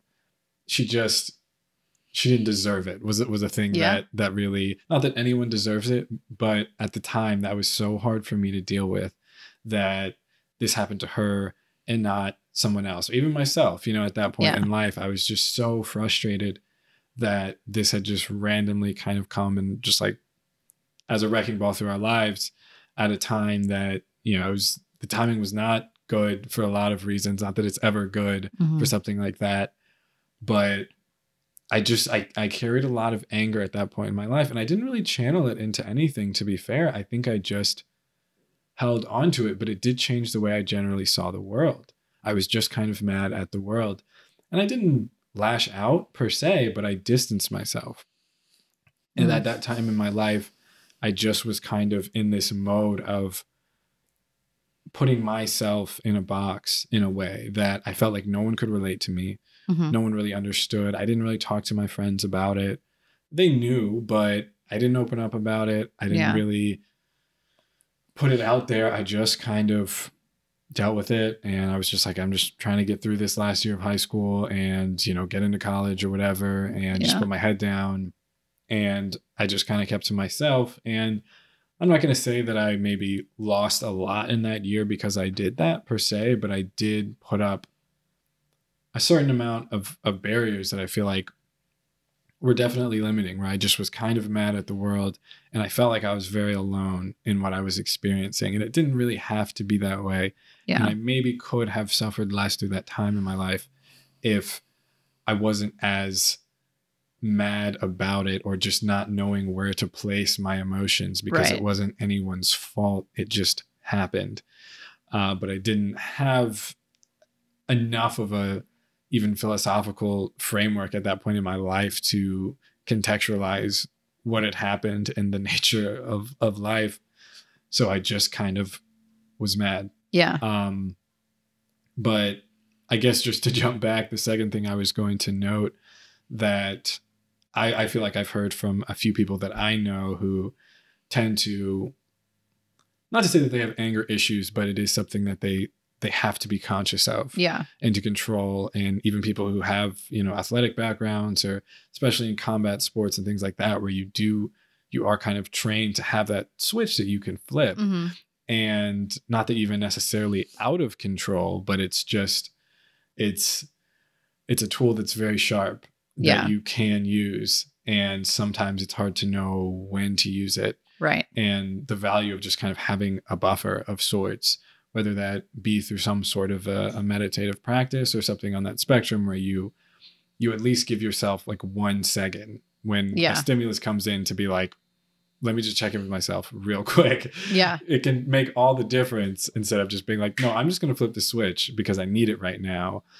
And having even just a second or two, or over time, just building up the amount or even just the quantity of that buffer, the volume of that buffer, if you will, can be so valuable, because most times it's just not needed. And it's not like it's not we're necessary. Not out in the forest, like there's not bears coming after us, and you don't have to be on all the time to survive in this world. But we still kind of feel like we do in a lot of circumstances, that we very much fear that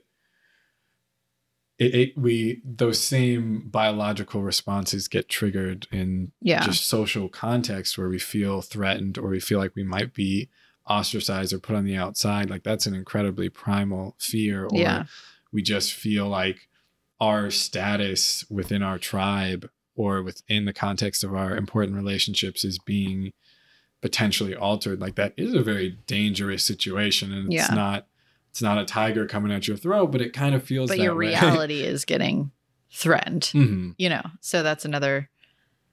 I always think that, me specifically, but people that do have anger issues, people have a fight or flight response. Like I have like a fight or like really fight response, so like that's I just like joke around about that, because even when I was younger, before I was in martial arts, I got in like weird fights on the playground and stuff. Like I didn't hesitate. Like somebody's getting lippy, like like I've punched my cousin in the face like before, like I was like stop, and then it happened, and so I just like violence is such like a strange word for me to use. Like punching someone in the face is a violent thing, but to me it's just like, you deserved it. Like you earned it. You know what I mean? Like wear it like a badge. Like if you're gonna be a dick, don't be surprised if someone punches you in the face. Like that's the rule of life. You know what I mean? There are a lot of people walking around that the only difference between like who they are now and them being a better person is somebody kicking their ass. Like I believe that, like, and I'm like, but do you really need to be that guy that just like, and is it really necessary? Like people should be able to figure it out on their own. But just the way I was brought up and raised and stuff like that. And like I said, my parents didn't hit me. Like it wasn't a thing. Like, but it's just, I didn't hesitate. I hung out with a lot of dudes in high school and in college. Like I lived with 4 guys. And if, one of them mouthed off or said something, it wasn't anything for me to like punch him in the arm. It was just like a thing. But when I met Josh, like, he is so opposed to any kind of like physical violence like that. Like he didn't understand it. Like if I reached over and like smacked him in the arm, he was like, why are you hitting me? And I was like, I don't know, because you said something dumb. Like, what do you mean? Like, why am I hitting it? But it's like, because of his past, he doesn't like it. It makes him very uncomfortable. So,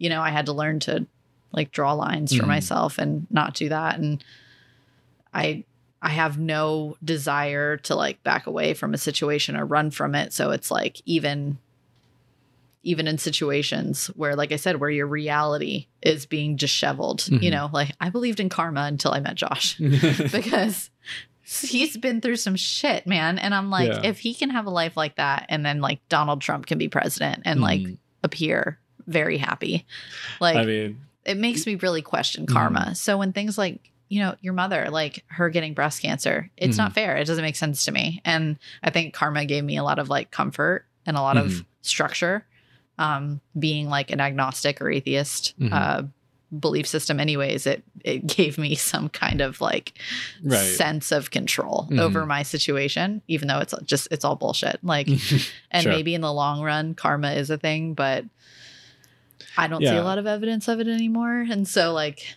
but when somebody comes and flips the table you're sitting at upside down with like, and it just shatters your reality, Mhm. like that's a fight or flight response trigger. So Yeah. I'm going to get pissed off. That's going to be my first inclination. So it's just, Yeah. And I think one thing that I guess I maybe have a different relationship with karma as a concept, because I don't really subscribe to how people normally talk about it. But Yeah.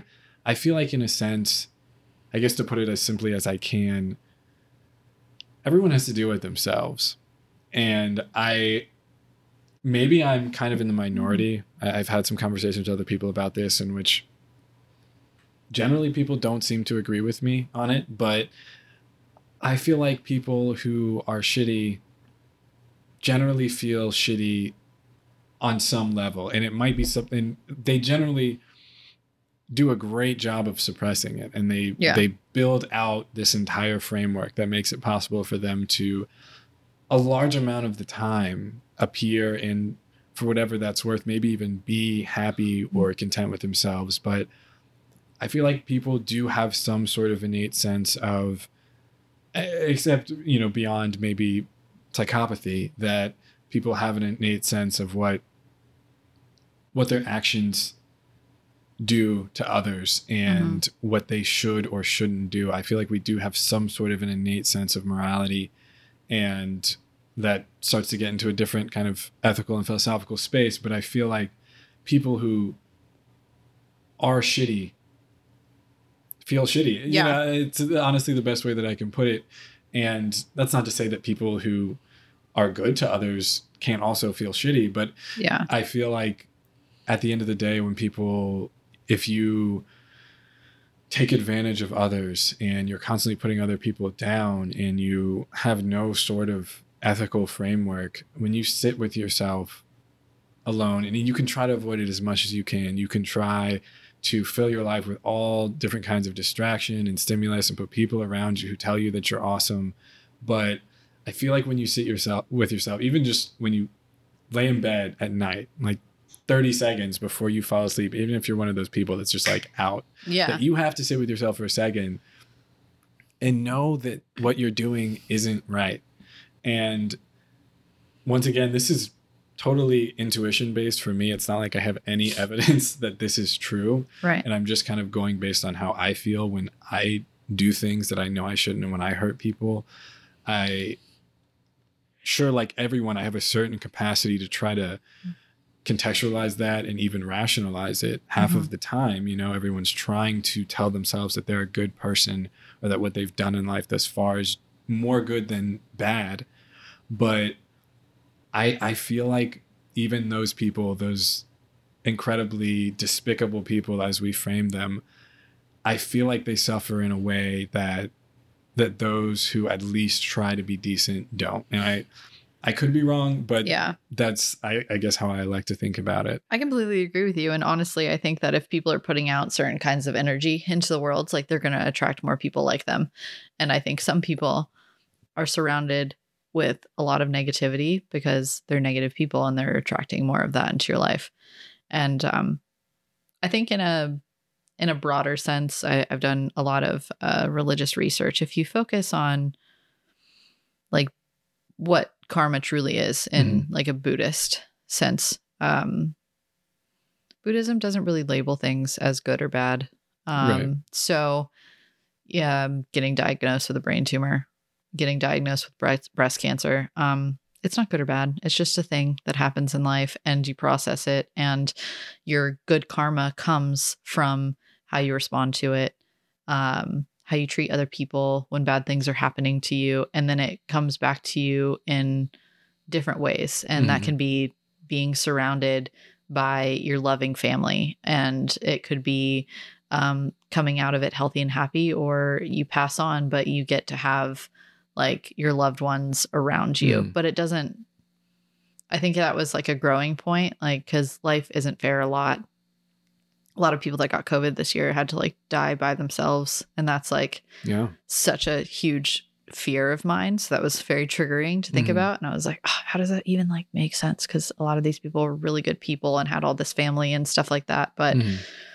if you look for a silver lining, like you're going to find it. And if you look for some kind of positive situation like that, like maybe that was better for some of your loved ones, like, you know, from a more selfless perspective, like maybe, you know, her daughter couldn't handle watching her pass. Like maybe that would have scarred her in some way. And this was better. So, I mean, I think if you keep a very neutral perspective of like, it's not good and bad, it's just like things in life are happening and you're interpreting them as like a human, then I think it's a little bit easier to believe in karma, because way too many, it's not just like good things happen to good people and bad things happen to bad people. I think oversimplifying it, that's when it gets you into some deep shit and you're just everything's a lie. And that's kind of like what I went through, you know, a little bit. Yeah. And I mean, I think I'm glad you generally brought up Buddhism, because I think it's probably the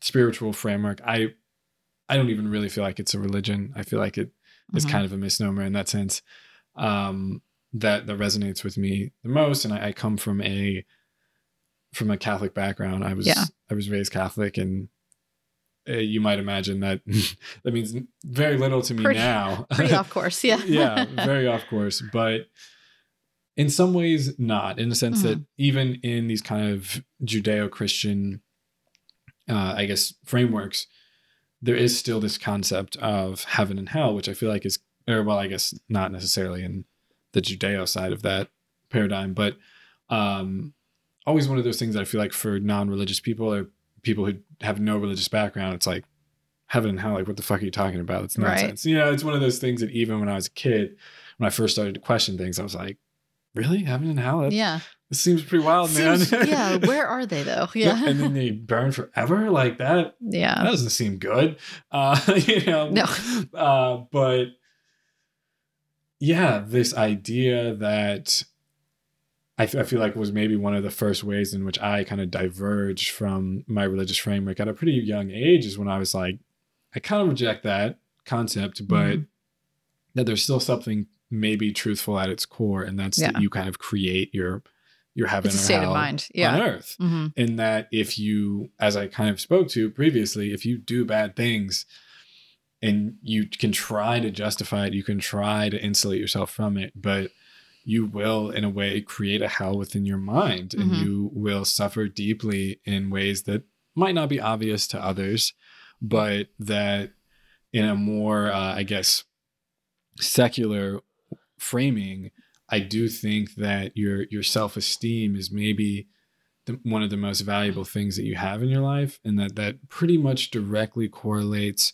with your adherence to your ethical framework. Yeah. And I think some people have no ethical framework because they've rejected religion, or we are living in this kind of, you know, post, you know, God is dead society in which it's becoming more and more common to reject religion in all of its forms and all of its flaws, but that we haven't found anything to replace that. Yeah. And not, of course, there's still a perfectly reasonable way to build out an ethical framework for life without it, but that it is more challenging. It's not like you can just like go read one book and be like, this has all the answers.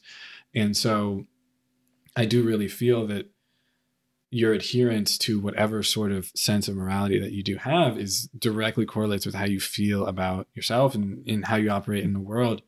And if you can't do that, it's going to be impossible to quote unquote be happy or even just be content if you continue to do things, have this cognitive dissonance all the time where you're like, I feel like I really shouldn't be doing this. But you know, that sense of conscious, I feel like it's often the most, at least in my experience, the strongest correlation between how you actually, like your just overall well-being is how well that is built out and how much you're able to adhere to that on a day-to-day basis. Yeah. I think if you're stepping out of religion, you should be stepping into some kind of existentialism or spirituality or something. You have to, I think it's important as a human. Like, I think it's an important part of being human is to explore a little bit deeper. And it's kind of like, lost are those who don't seek the light. You know what I mean? Like whatever that light looks like, whether it's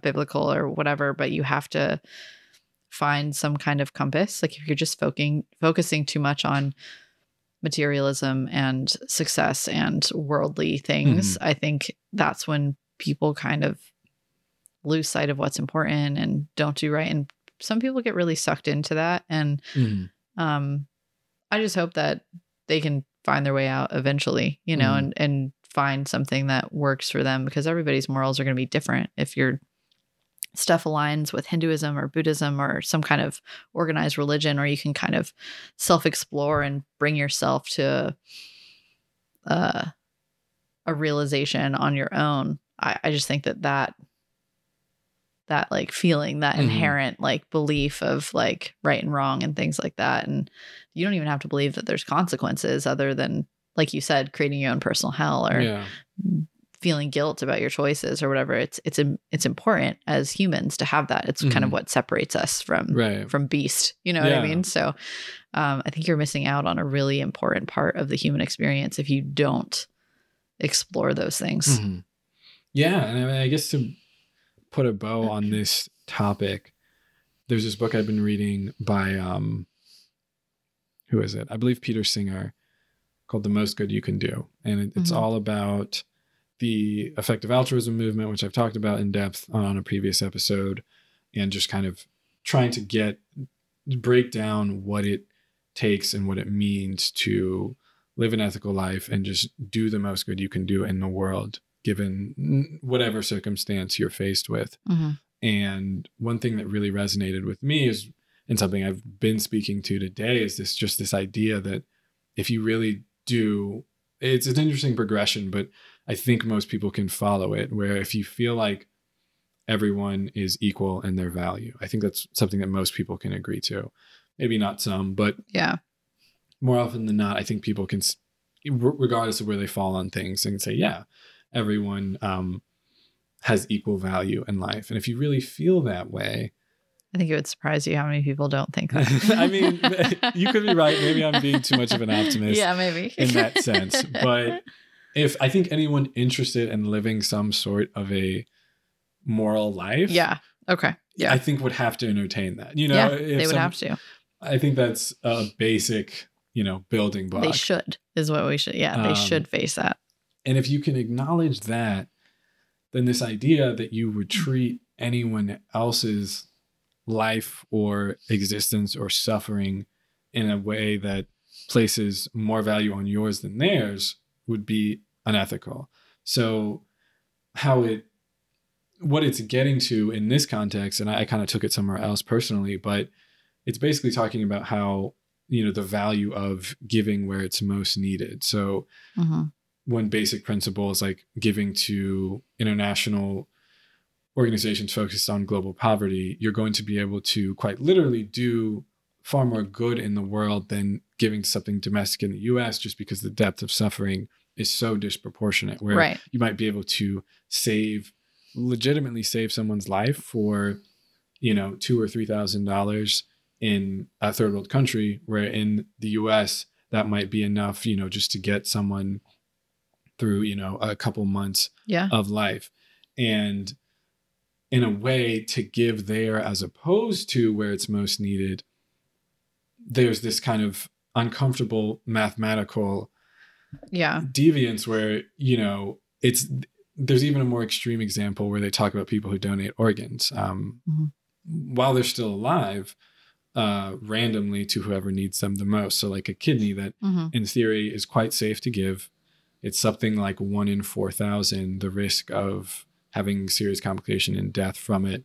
And you're essentially saving someone's life, or at least adding about a decade to their life, to do it at minimal cost to you. So in a way, and maybe this breaks down for some people because it's kind of more of an extreme example, but in a way, to keep that kidney is almost to suggest that your life is 4,000 times more valuable than someone who would need your kidney.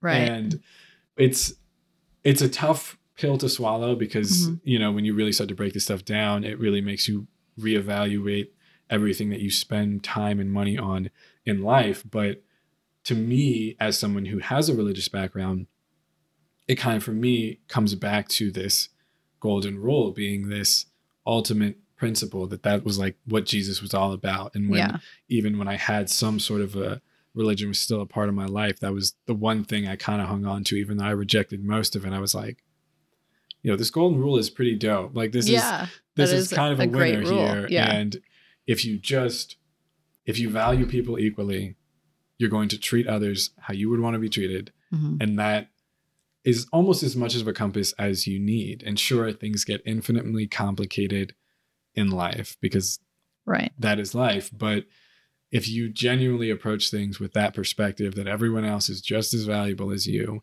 and that you treat them as though that is actually true, that, if you could give your life for one person who needed their life saved. That's like the aha moment though, right? Mm-hmm. Because I think as a society, did we construct our society in a way that shows everybody's life is valued the same? Like, absolutely not. Like the fact that, I keep talking about him, but like Trump gets sick with COVID and then he gets all this like amazing medical treatment and stuff like that. But then people are like having to choose between food and insulin in other parts of our country, not even all over the world, our country. Okay, do I eat this month or do I get my medication? Like, and it's horrifying. And something basic and simple like healthcare, I think shows how we do value society. And you can ask somebody like, okay, do you think everybody's equal? And somebody who's very materialistic, and they're like, no. But like you place a gun in their hand and you tell them, okay, like the least valuable member of society, somebody who's not contributing this and that, like just kill them off. It's easier. Who is going to be able to do that? You place a gun in their hand, they're not going to be able to pull the trigger a lot of the time. Right. I mean, there are people that will be able to, but like that's a different kind of crazy. Yeah, it's a different problem. But I think that disconnect of what our society is functioning as, where there's a hierarchy of value of people, even how people view themselves. They're like, oh, I wish I was this famous person. I wish I looked like that. I wish I did that. And their self-worth is like crammed lower. But then you ask them, do you think that your life is less valuable than the person over there? Well, no. So that disconnect is creating a lot of human turmoil in itself. Like when you have a core belief, but you are actively viewing or doing or making action that's against that core belief, it causes disease, it causes mental health problems, it causes everything. So what you're describing, I agree with. I think it's great, but I honestly think that our society as a whole would have to like completely shift in order for a lot of people to embrace that. And I don't think it's unheard of, but I honestly think that like if people were more in touch with like what they believe, like deep in their core, and they acted in a way that is congruent with that, then we would have a lot less issue. You know what I'm saying? Yeah, I mean, I definitely agree. And I think it's something that often gets lost. And that's why I kind of just really honed in on it just now, because I mean, maybe that's the solution. Maybe we all need a mission statement. Yeah. Maybe we all need the golden rule every morning, because of course that is, in theory, obviously it exists in many other forms and places, but a fundamental religious principle of Christianity, but in my experience in the world, it's not like we feel like every person who is a Christian is acting that out. Christianly. And so it's something that even just in that space, but I feel like any space or any belief system that you might have still is going to kind of come back to that principle to some extent. Yeah. And I think that most people could agree that it's a decent one. And I get that a lot of people just ignore it, or they frame it in a way, or they tell themselves that others are just outsiders, or that there's exceptions. But it is something that I feel like, and obviously I'm not the only one that thinks this was important, but that if people just more so focused on that specific aspect of religion or philosophy, that if we're just talking about what it means to be a human and to try to, do as little suffering, or to cause as little suffering in the world as possible, that It would fix a lot of shit. Yeah, if we Mhm. really thought that my life is just as valuable as yours, Mhm. that by itself, I think can get us pretty far if you just let it actually play itself out. Yeah. If you just were able to keep that in mind every day, every exchange, you're like, this person's just as valuable as me, hurting them just as bad as hurting myself, and vice versa. Like you said, on the other side of it, that because often people tip it too far the other way, and so they're ultimately concerned about others and their feelings and them being hurt, but then their self-esteem is low Mm-hmm. still, and so they're fine with hurting themselves, or they're fine with sacrificing of themselves. Yeah. Um, Or they're fine with hurting others mhm. to make them feel better. Right. Yeah. It goes both ways, and can definitely be. It's just kind of a Yeah. feedback loop that. Yeah, it's relentless and it's infinite in its destruction, because it's like this really weird paradigm that I felt humanity is kind of trapped in for a really long time. Because if you think about any kind of enlightenment, any kind of goal of religion, Jesus Christ was a symbol of kindness and equality, and he treated everyone the same. Mhm. In Buddhism, enlightenment is when you truly understand the connection between all living things on the Mhm. planet, and you're at peace with it. And you're not translating things into good or bad or better or worse. It's just, it is, you're Mhm. just being. And it's like that in a lot of religions. Like Mhm. it's kindness and treating people right. And with the amount of religion that we have in the world, where they're saying like, you should, love thy neighbor and like Mhm. do this, and like your life is not any more important than the next person. But then, when it comes time to feed your family, if Mhm. it's like you or them, then all of a sudden reptile brain kicks in, Yeah. and it's us against them, and we need to worry about us first, Mhm. and fear and ego steps in. So I feel like we have this like core spiritual value as a species that constantly and consistently gets ignored by primitive nature, by tribalism, by nationalism, and it gets really messy and Mhm. really weird. And I think it causes a lot of problems and a lot of bullshit. Yeah. Mhm. Yeah. I mean, I'm glad we've gotten to this point, because I think it really does bring things full circle from where we started this conversation, because we still have to try to love those people, Yeah. the people that voted the other way, the people that still support what happened at the Capitol, the people that we feel so disconnected from Mhm. because of politics, that, and maybe that's the hardest thing in life. And there's a book by Salinger called Franny and Zoe that this is kind of the ultimate thesis, that is the essence of life, is trying to love that person. Mm. And sure, it's a basic religious principle, it's love thy neighbor, but it is kind of this epiphany moment in this story where someone is basically, one of the characters is kind of in this catatonic depressive state and can't get out of it, and for various reasons, but that is ultimately the thing that kind of brings her out, is this realization.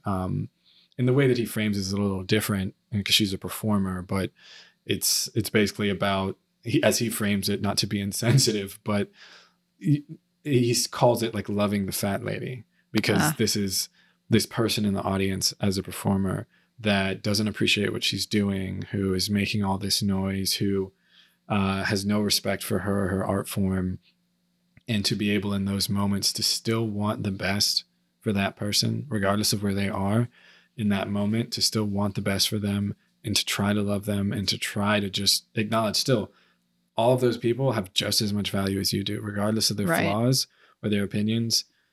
We're all just as valuable. Yeah. So I feel like I said, it's been incredibly hard in this past year to continue to do that, but It's what sparked my truth crisis. Mhm. It's like, why is my truth? Why do I feel like it's so much more important than their Mhm. truth? right. And that's kind of like, we have to figure out the context of it, where their truth is coming from. Is it based on fear? Is it based on ego? Is it based on love? Is it based on fact or logic? Like, where is it coming from? Mhm. So that's kind of a thing. Like, what makes me better than this person who's also just as passionate about what they believe as what I am about what I believe? Like, where can we, not only where can we find middle ground, but like, where do we start? Like, there has to be right and wrong. Like at a certain level, there has to be right and wrong. Like it's hard and you want to avoid it. And I'm like, I just want to be a monk and like nothing is right and wrong and everything is as it should be, but also like stop hurting people. Like that's wrong, you know? So it's a really weird, it's a really weird time to be alive. Yeah. I dig it. Yeah. It's still kind of dope. But yeah. I did kind of want to just jump back onto the self-esteem point before we totally moved off of that. Yeah. Something I've been thinking about a lot recently is just like what people essentially value the most about themselves, and even just asking that question to myself. Yeah. And so I was thinking about it in a little bit more of an abstract way, that if you had to kind of start from square one as a person and like you were just like playing the genetic lottery, so you could just be anyone. It was just like let's just say reincarnation, and you could end up as anyone, but you could just retain one quality of your current self. Is there anything that, and that can be, you know, of personality, of. Could I like come back as like Coral though? Like, do I have to be a person like the next life? Like, I would love to be like Coral for a little bit. I think that would be really cool. Just whatever that means, like just experience that. Like I'm just Coral. Like, no, I mean, that would be dope. And I have actually, I don't know if you've heard the episode, but we go down that line, and I put forward a clam as I could kind of spend a lifetime as another organism. See, I don't want things to eat me. So I think people like coral. Do they? I think so. I was gonna say I eat a lot of clams, but like, maybe like a redwood tree or something like that, like in a preserved forest. Yeah, exactly. Similar idea, but I do feel like you're kind of dodging me here. Yeah. So one part about myself that I would keep. Yeah. And I get that this kind of can be an uncomfortable thing for people to acknowledge. And it doesn't have to be like an absolute answer, but like something that is going to be at the top of your consideration here, that you'd be like, I definitely don't want to lose. It's not worth risking losing this about myself. Honestly, I was like, I feel like I would keep a lot of things about myself. Like, right. Oh yeah. I mean, like you're like, this could be uncomfortable, but I'm like, I'm really cool. So I feel like, I mean, I think that's great. If I could keep like one thing though, and I think I like fudged the system a little bit on this, because my idea would be like, I don't necessarily need to keep the information that I have or memories or anything like that, but just my mind and how it processes things. Okay. Any particular aspect of that? I really enjoy how introspective I can be. Okay. I really enjoy how I can get so focused on something that like the outside world sometimes doesn't exist. Like people can be talking to me and I don't hear you at all. Like I can get like lost in thought. And I think that that's really important, because no matter what my new life is, whatever kind of experience that is, the negativity or the positivity of whatever that might look like, I think that kind of focus and introspection and ability to put yourself in multiple shoes and things like that, I think that that's a really important part of being a good person.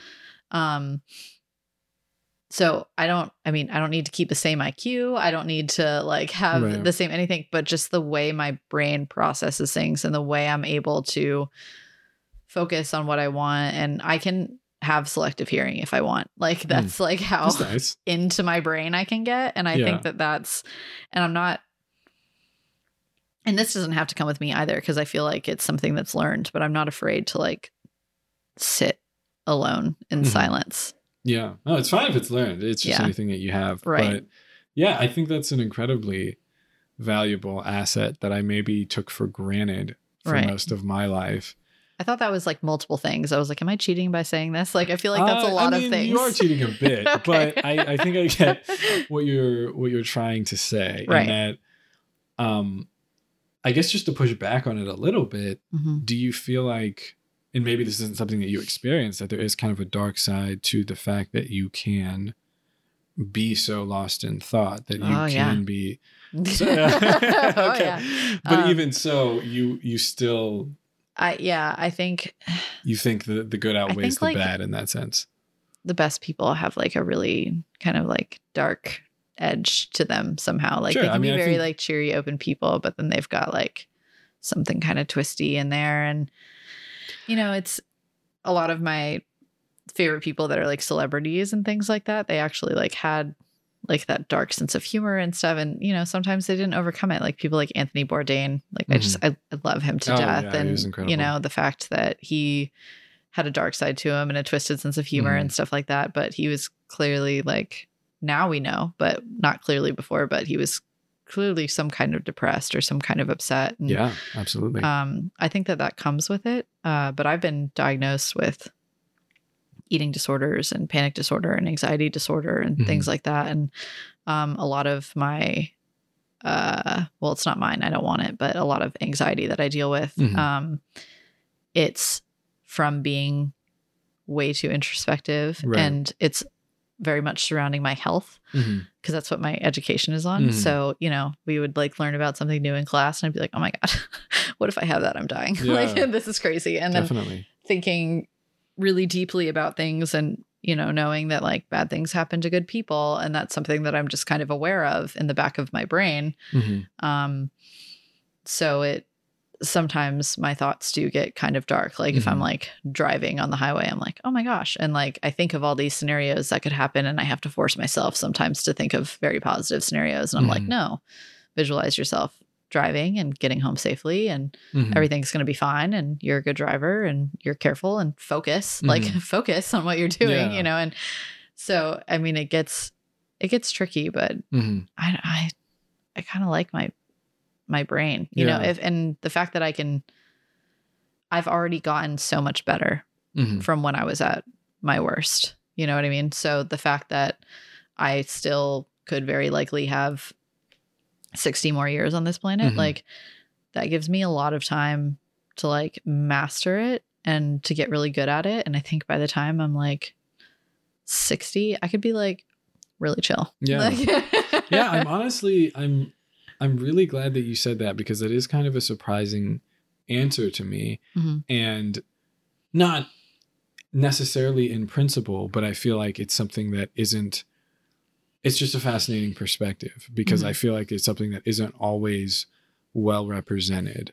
That as someone who broadly kind of believes in the duality and balance of everything, that there's always, you know, for however we choose to frame it, a negative and a positive, and that all the good things in life do have, you know, it's the floor and ceiling kind of expand together.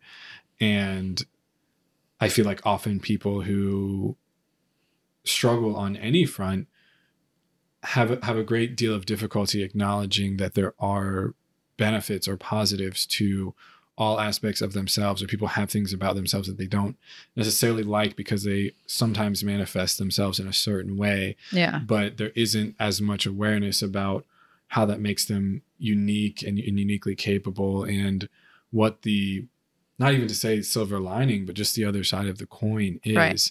And I think especially when it comes to psychological states and just overall well-being in that sense, where it's not even necessarily good or bad that you have this capacity, right? As we've been saying, and it's not something that, I just think it's very interesting to hear you say that that's something that you value so much and that you still would want to retain, even acknowledging that there is a dark side to it. Yeah. That a lot of that is kind of your uniquity and your superpower, if you will. That, Yeah.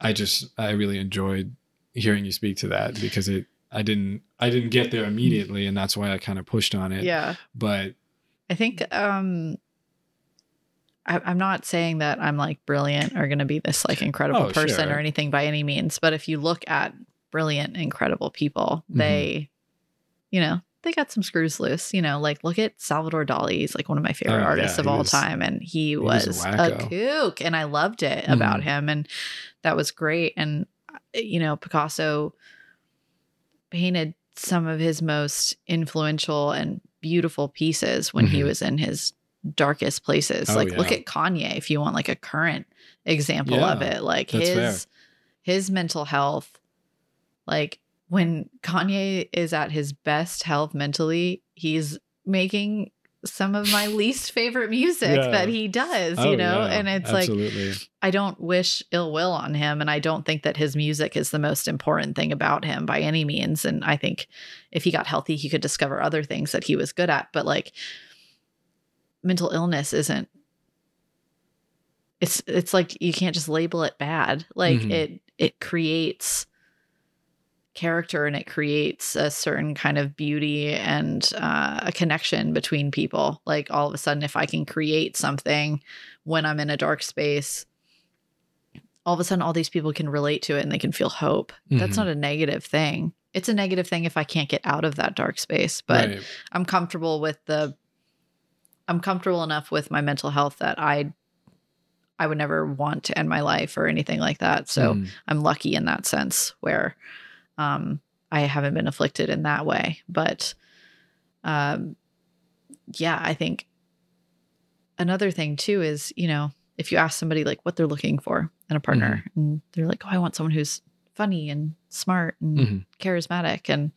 everybody will say that. Everybody wants somebody that's funny and smart and charismatic, but great things. It's about the way that person processes things and the way that their mind works that makes them appealing to you. It's not the fact that they're funny. Like a lot of people are funny. Yeah, exactly. But like your own personal sense of humor is based on your perspective on your life, you know? So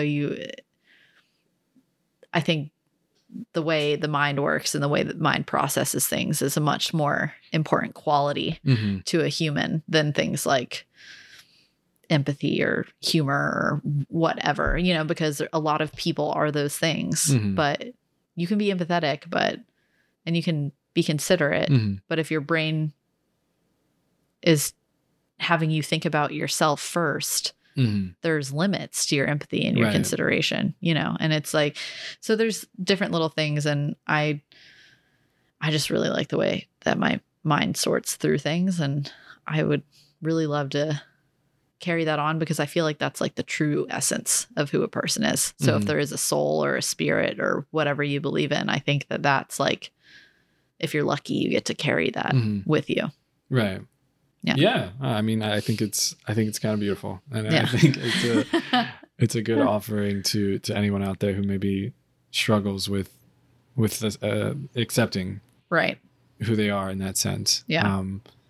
And one thing I did want to mention, just because it kind of reminded me, I was going to speak to it earlier, but just this idea that so much of what people can do and how they can operate through life and avoid unnecessary suffering does kind of have to do with their ability to, and I don't like to use the word control, but for lack of a better one, control, or maybe a better way of framing it is be aware of and not identify with when these things that do arise that maybe we'd frame as negative, or, you know, that you brought up someone like Kanye, who, as you said, probably made his best music when he was kind of unhinged, when the limiters were off, and maybe to some extent probably relished in that for a long time, and maybe still does.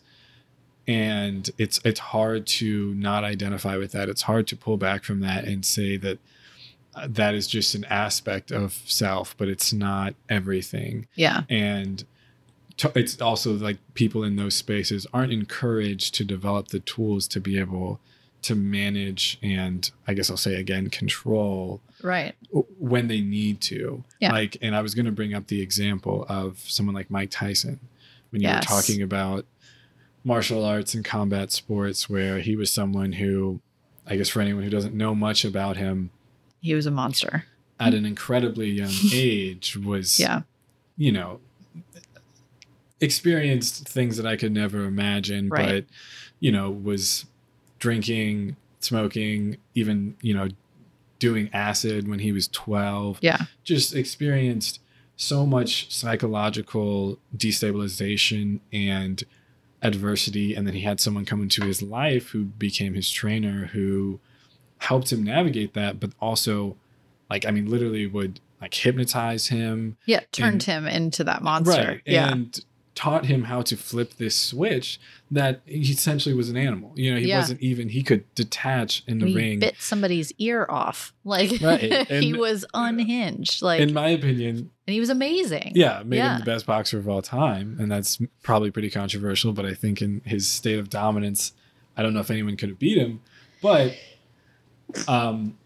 bless you. Thank No one ever told him how to turn it off. No. No one ever showed him that this was something that he could control or access when he needed or not access. Well, I don't know if they did it intentionally, but they definitely capitalized on what was making him unhealthy in order to create greatness. And once that greatness started being lucrative, that's when things get dangerous, right? Same thing that happens with Kanye. Like people are still going to tell Kanye, you don't need to take your meds. You make your best music when you're off your meds. Exactly. Just get off your meds, you know? And it's is that really is that what's best for Kanye? the best course of action? Because yeah, he made great music, but I would never tell a person, you know what you should do? You should get real depressed again so you can paint something that's really dope. Right. I mean, it's happened. It's been happening for thousands of they years. did it to Amy Winehouse.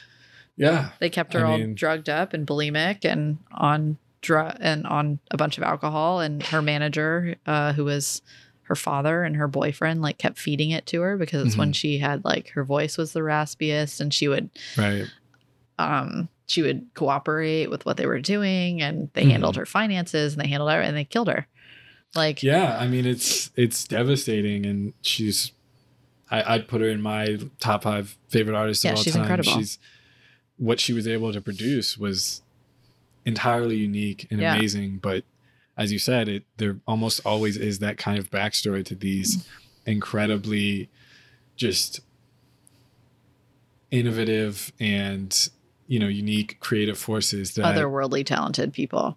It's when the wrong people dark side that is being fostered, and as a consumer, you kind of just take it for what it is because you're like, this is amazing, but it's hard to remember the person behind it and what they might. The exploitation that's behind it. Yeah. It's really hard. So I think hard. Kanye really is a perfect example of that these days. And I know he's an incredibly divisive figure.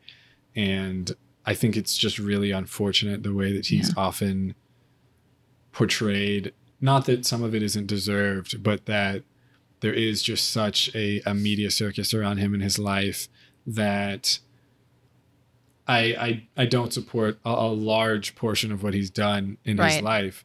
But once again, to me, if we're just talking about in hip hop, top 5 for me, I've always been a huge fan of his music and his output just because of how, as I said, how innovative, how off the wall it was, how he pushed barriers, how he did things that no one else was doing, how he just expressed himself in a way that was totally unique in that space when he started doing it. Yeah. But it just seems to be someone that we're just always hearing about. It's just it's controversy, it's turmoil, it's anything he does, people want to talk about it. People want to say, fuck Kanye. People want to support Kanye. People want to, it's just a talking point, and it's fun to sensationalize it to some extent. But at the end of the day, he's just a person who I think in theory we would like to suffer less in his life. Yeah. And sure, I'd love for him to put out another great album. I'd like for him to put out Graduation again, but is it worth him having to go back to, or My Beautiful Dark Twisted Fantasy, one of the greatest, but is it worth him having to go back to that space? But that's the frustrating part, right? Is you have these people that are surrounding him that probably know he makes better music when he's a little off, and it's frustrating because it's it's not that he can't make good music when he's in a good mental space. Right. Think about the church services that he started doing. He was in a great mental space when he started doing that. And just he built an entire space and lit it just the way he wanted to create a vibe, and it created something really magical for people, and like the sound and the acoustics and everything, and it was like a really cool experience.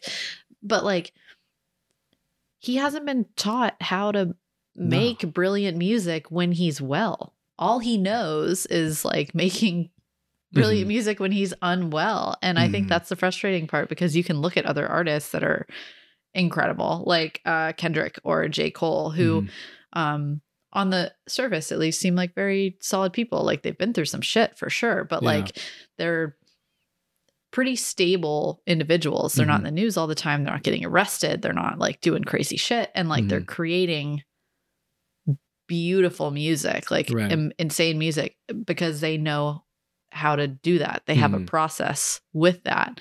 But it's like, who's taught Kanye how to get his shit together and make greatness and harness it in a healthy way, you know? So I just think it's like, when the wrong people get involved, that's when things get weird. And it happens so often when there is this kind of power vacuum that's created, when someone just explodes and becomes something kind of bigger than themselves. But yeah, I mean, especially, I feel like it is this kind of common theme as well, in these, you know, these particularly just totally unprecedentedly great in specific areas, people, and then tragedy strikes, right? Yeah. That something happens. You can even look at, we'll just take like Kanye and Tiger Woods, or even Michael Jordan. Yeah. A parent dies, and you see a total shift in their output, because they're kind of on Mount Olympus, and whatever they are dealing with, they're able to kind of push down because their output is great. And then something tragic happens in their personal life, and that scaffolding just kind of vanishes. Yeah. And not to just like continue to psychoanalyze Kanye, but I assume, you know, from what he's spoken to in his music, his mom was an incredibly, was everything to him. And I was probably the only person who was maybe trying to extend a lifeline to him and be like, here's how you could maybe manage this a little bit better. Yeah. He was the only person that was really looking out for him and his interests in a real way. And then you lose that, and it's like, I mean, what do you expect? Yeah. Not to just write off or excuse anything that anyone does when they have to deal with tragedy, but I feel like, or at least the only person that like was able to connect with him and to get him to like come about it the right way. Yeah. It's hard to reach people sometimes. You can try, but you know, when you don't have, like you said, that lifeline, then their whole world shatters, and it's hard to watch. You know, it is. Yeah. It sucks. But yeah, I mean, it's one of those things that my main frustration there, and I'll leave it at this because it's something I can continue to rant about, that I just feel like as a society, we tend to relish in self-destructive people. Yeah. And we, as I kind of spoke to, it's kind of fun to be like, oh, look at Kanye again, doing something crazy. And maybe if we just paid less attention to him, things would be better for him. Like if we just, as a society, were able to say, let's just try to let these people like work their personal shit out. And sure, if it's your job, we can still talk about their output or their art or whatever, but to just kind of take a step back from it a little bit and people to try to wish them well. Yeah. People love chaos. People go to hockey games to watch the fights. People go to NASCAR and literally admit to just waiting for some kind of crash. It's like, yeah, go fast, turn left. That's cool. But like that's when people get excited. That's when NASCAR's in the news, you know, things like that. Like these drivers are incredible and doing crazy things. And I might not want to watch it, but I respect what they're doing and the difficulty behind it. But nobody's talking about it unless somebody hits a wall. And it's kind of weird. And I think it goes back to like the Colosseum and like gladiators and things like that. I think it's just ingrained in our society to want to watch chaos unfold that is not happening to us. Right. And I think it's just like a really weird thing. Like tabloids are a really bizarre thing to me. Like that's something I always wonder, like, if aliens come down, I wonder like what they'll think of like gossip channels and tabloids and stuff like that. They'll be like, why do people care like about this one human? Like, who cares if Beyonce posted more maternity photos? Like, who cares? Right. Like, who cares what they name their fucking kid? Exactly. I mean, like, just be happy for them. You know, that why does it have to be anything more than that? But people just love their chaos and they love their gossip. And it's so weird to me. It's bizarre. I think it's an interesting manifestation of the whole chaos order dichotomy, if you will. Yeah. That I think generally it helps us feel like our lives are more orderly to see chaos, as long as it's somewhat removed from us. So like if we see like in a foreign country, there's like a civil war going on, we have a certain human capacity to like care, but it's very limited. You know, it really is. And in a way, it almost feels good to see that other people are struggling. Yeah.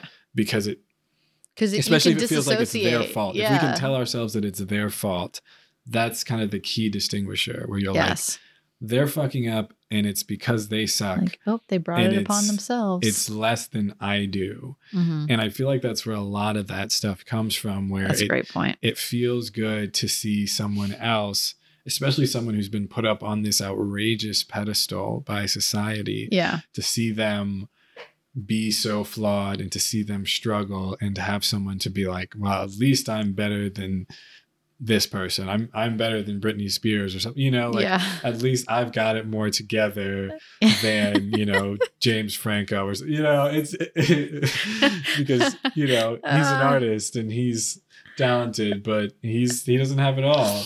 I'm really laughing because I used to do that in college. Like, if we were at a party and I was drunk, as long as somebody was there that was more drunk than me, I was like, I'm good. I'm great. Yeah, I'm cruising. I'm so good. Like, this is a good time. Could like, be worse. Look at that guy. Idiot. Like, as I'm stumbling down the stairs, you know? Yeah. On a smaller scale, I guess it's a okay, helpful frame of reference to be like, I'm not at the bottom. Right. As long as I'm not at the bottom, close. I'm good. Not quite. Yeah.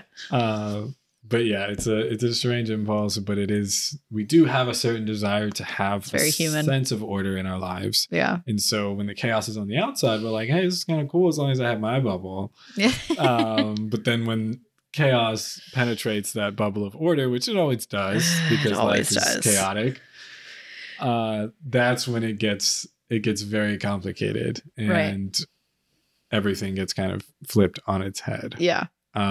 But we just tend to struggle to navigate life for many, many reasons. But one thing I do want to ask in that vein is, if you could institute anything for, let's just say, like 18-year-olds to have to do or complete before they graduate from high school as like a rite of passage that maybe could be a part of our educational system, or even just like a general mandate. If there was anything, I'll maybe just throw some easy examples out there, like knowing how to do your taxes, or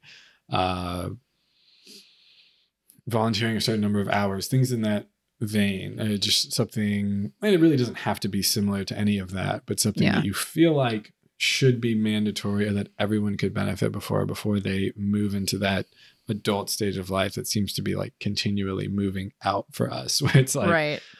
I think that mine's probably in the realm of like learning how to do your taxes. I was in the finance academy when I was in high school. Oh, okay. So we had academy programs in our high schools, and it allowed us to be able to get variances to different places. Like, one high school has a culinary one and the other has one that's law, and I chose finance. That's awesome. Yeah, and it was cool, and learned a lot of really useful things at the time, but like things like typing, like, you know, and how to use Word and Excel really well. And we learned about the stock market, and we learned how to balance checkbook, which is now irrelevant, but you know, we had projects where we had to budget and purchase a vehicle. We had projects where we had to plan a wedding, where we had to buy a house, and go through those processes. And I think that Spruce Creek High School in Daytona Beach, Florida, or Port Orange, Florida. Yeah. Go Hawks.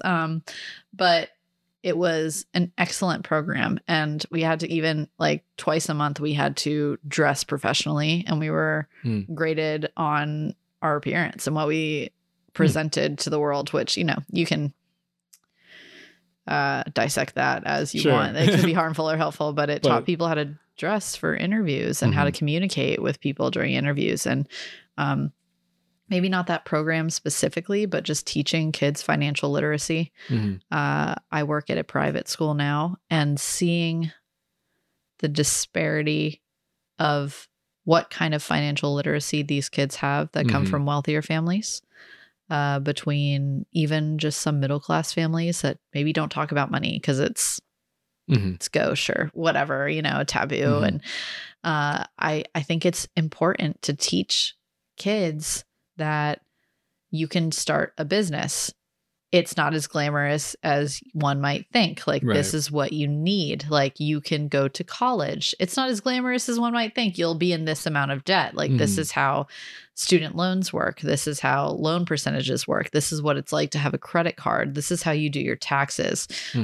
This is how you can make passive income. Like, this is where you should save and invest. And I think it's really fundamentally wrong that something like taxes is so complicated for a person. Like, I didn't do my taxes until I was out of school, and I still don't fully understand how to do my taxes. It's hard. super difficult, and I just pay somebody to do it, and it drives me crazy that I do that, but I kind of have to, you know. And yeah, it pays for itself. I mean, there are kids that still think like having a bank account is like harmful in some way. Like, it means like the government is in your pocket, or like, I really admire what Kevin Hart is doing with Chase. He's creating a lot of like financial literacy movements for people in impoverished areas, you know, and things like that. He was like, we should just like keep a bunch of cash, and we thought that was safer. And, you know, we didn't realize what it was doing to your credit, and like how what is it called? Like paycheck advances and stuff like that. Like how detrimental that is for your, you know, financial security. And even if you're not making a lot of money, this is how you can save. And he's doing a lot of really good work with that. And I find that really cool.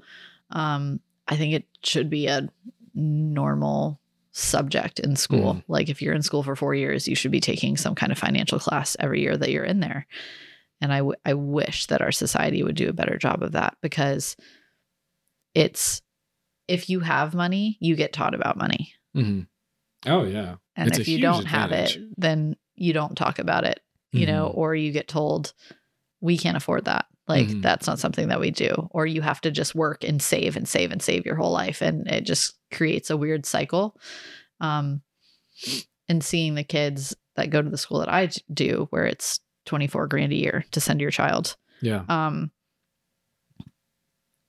Some of them know more about the stock market than I do. I'm sure. And I'm like, yeah, like, of course they, you know, and it just like makes sense. But I feel like that playing field should be a little bit more even when it comes to education. Yeah. I mean, it's an incredibly important point, because the disparity is so startlingly large in that regard. And it does just exponentially grow, as you said, because if you just have those advantages to start with, it's so valuable to be able to save when you're young, or to make any financially sound decisions at a young age. It makes such a difference over time if you just start from the right point. Yeah. And if you even, especially in regards to credit. So I was lucky enough to, as you know, to go to one of those schools without going into the whole story in depth about how I got there and why I was there, and kind of being an outsider there. I went to a school that was, let's just say, a higher end institution. Right. That we did have a class for this as seniors, and we did a tax project, and we had a whole, you know, section on credit cards and learning, you know, we watched a documentary on predatory credit card companies and how they take advantage of disabled people and all kinds of things. And even just that, and granted, I think my mother did a great job of preparing me for that stuff anyways, because she was incredibly frugal, because we had to be, but it was so valuable to just have that foundation. And to me, I thought that stuff was kind of common, because Right. it's just what I was around. And Oh, it's like learning how to drive. Like your Right. family just teaches you about finances. Yeah. And then, as I got older and talked to other people who had different educational backgrounds, it shouldn't be a matter of just, the district in which you grow up that decides whether or not you have a base capacity of financial literacy. Yeah. Like that's fucked. And of course it's going to have effects down the line. And sure, Yeah. you can learn at a later point in life, but it's just harder. It's just, Yeah. you've already taken on debt. You've already made a lot of mistakes. You already don't have anything in savings. Yes. It's all of these things that, not that it's too little too late, but Makes your life easier to spend know. a couple months Yeah. out of someone's entire, 4 years in high school focusing on that. It seems as though it should just be obvious. Right. Um, I see it from the other end of the spectrum as well. Working with athletes who go professional, and you take, yeah. Billy Joe from Nebraska, some 330-pound lineman who's like destined for greatness, and he can hit like a truck, and he's D1 and then he's pro, and he's never had money before. Mhm. And his family has never had money before. So he doesn't spend it wisely. He doesn't invest.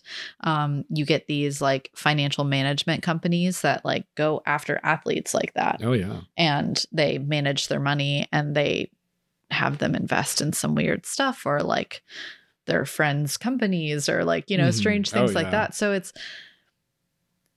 that's so important too, because then like freaking Billy, who like broke his body playing for the NFL for 8 years. A few years. Is now like financially strapped and coaching at a high school because he has to make ends meet, and it's like, that's not fair, or, even like bigger scenarios, like these kids, like from impoverished areas that maybe like they go pro basketball, or they're a wide receiver, something that gets more hype, and they're making more money, and they're making millions of dollars, and they're paying for everything for their whole family, for all of their friends. They're bringing their people with them, which is admirable and amazing. But guess what? You're broke, and now your knee is fucked, and the NFL doesn't want you anymore. No, and they don't it's give a like, shit. now you don't have anything. You're making millions of dollars for 4 years, and now you don't have anything. Like that part is really rough to me, because again, that's that exploitation. You know what I mean? Like the wrong people are helping you. You're getting exploited for your talents, and then you're getting like left out to dry because you were never taught how to handle your finances. Like, I don't think high school should be teaching kids how to handle millions of dollars, but they should definitely teach them like The basics. what you can do and how you can invest money and how you can take care of yourself and your family without fully supporting everyone and everything, So I think there's just lessons to be learned there. It's really hard. Right. Definitely. Well, yeah, we've been going here for a while, and I think it's about time for us to wrap things up, because That sounds good. we do got to get out of here. But How long has it been? yeah, no, It's been a good conversation. 2:23. Oh my gosh. Yeah. It always goes by so fast. But yeah, I like to wrap up on a version of a question I always try to ask, Okay. to leave the audience with something, but this version of it being, if you could fill a fortune cookie, Okay, I remember this question.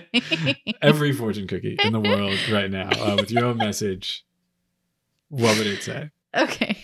So, I would love for this to be something like greatly profound and, like one of my favorite quotes, like, no one can hurt you without your permission, or, something great, like Gandhi said it, whatever. But I can't lie. My first inclination was to make it something like really weird or inappropriate that would just confuse people. Yeah. I mean, that's fine. And it would like make me like, I would get great joy out of it. So I was like, I would probably definitely lean towards that. I want to pretend like I'm like this like cool spiritual person a lot of people that would want to help you. appreciate it, though. Right. But I, like if you could put in some kind of, how like when you shake a magic 8-ball and it's like, try again later.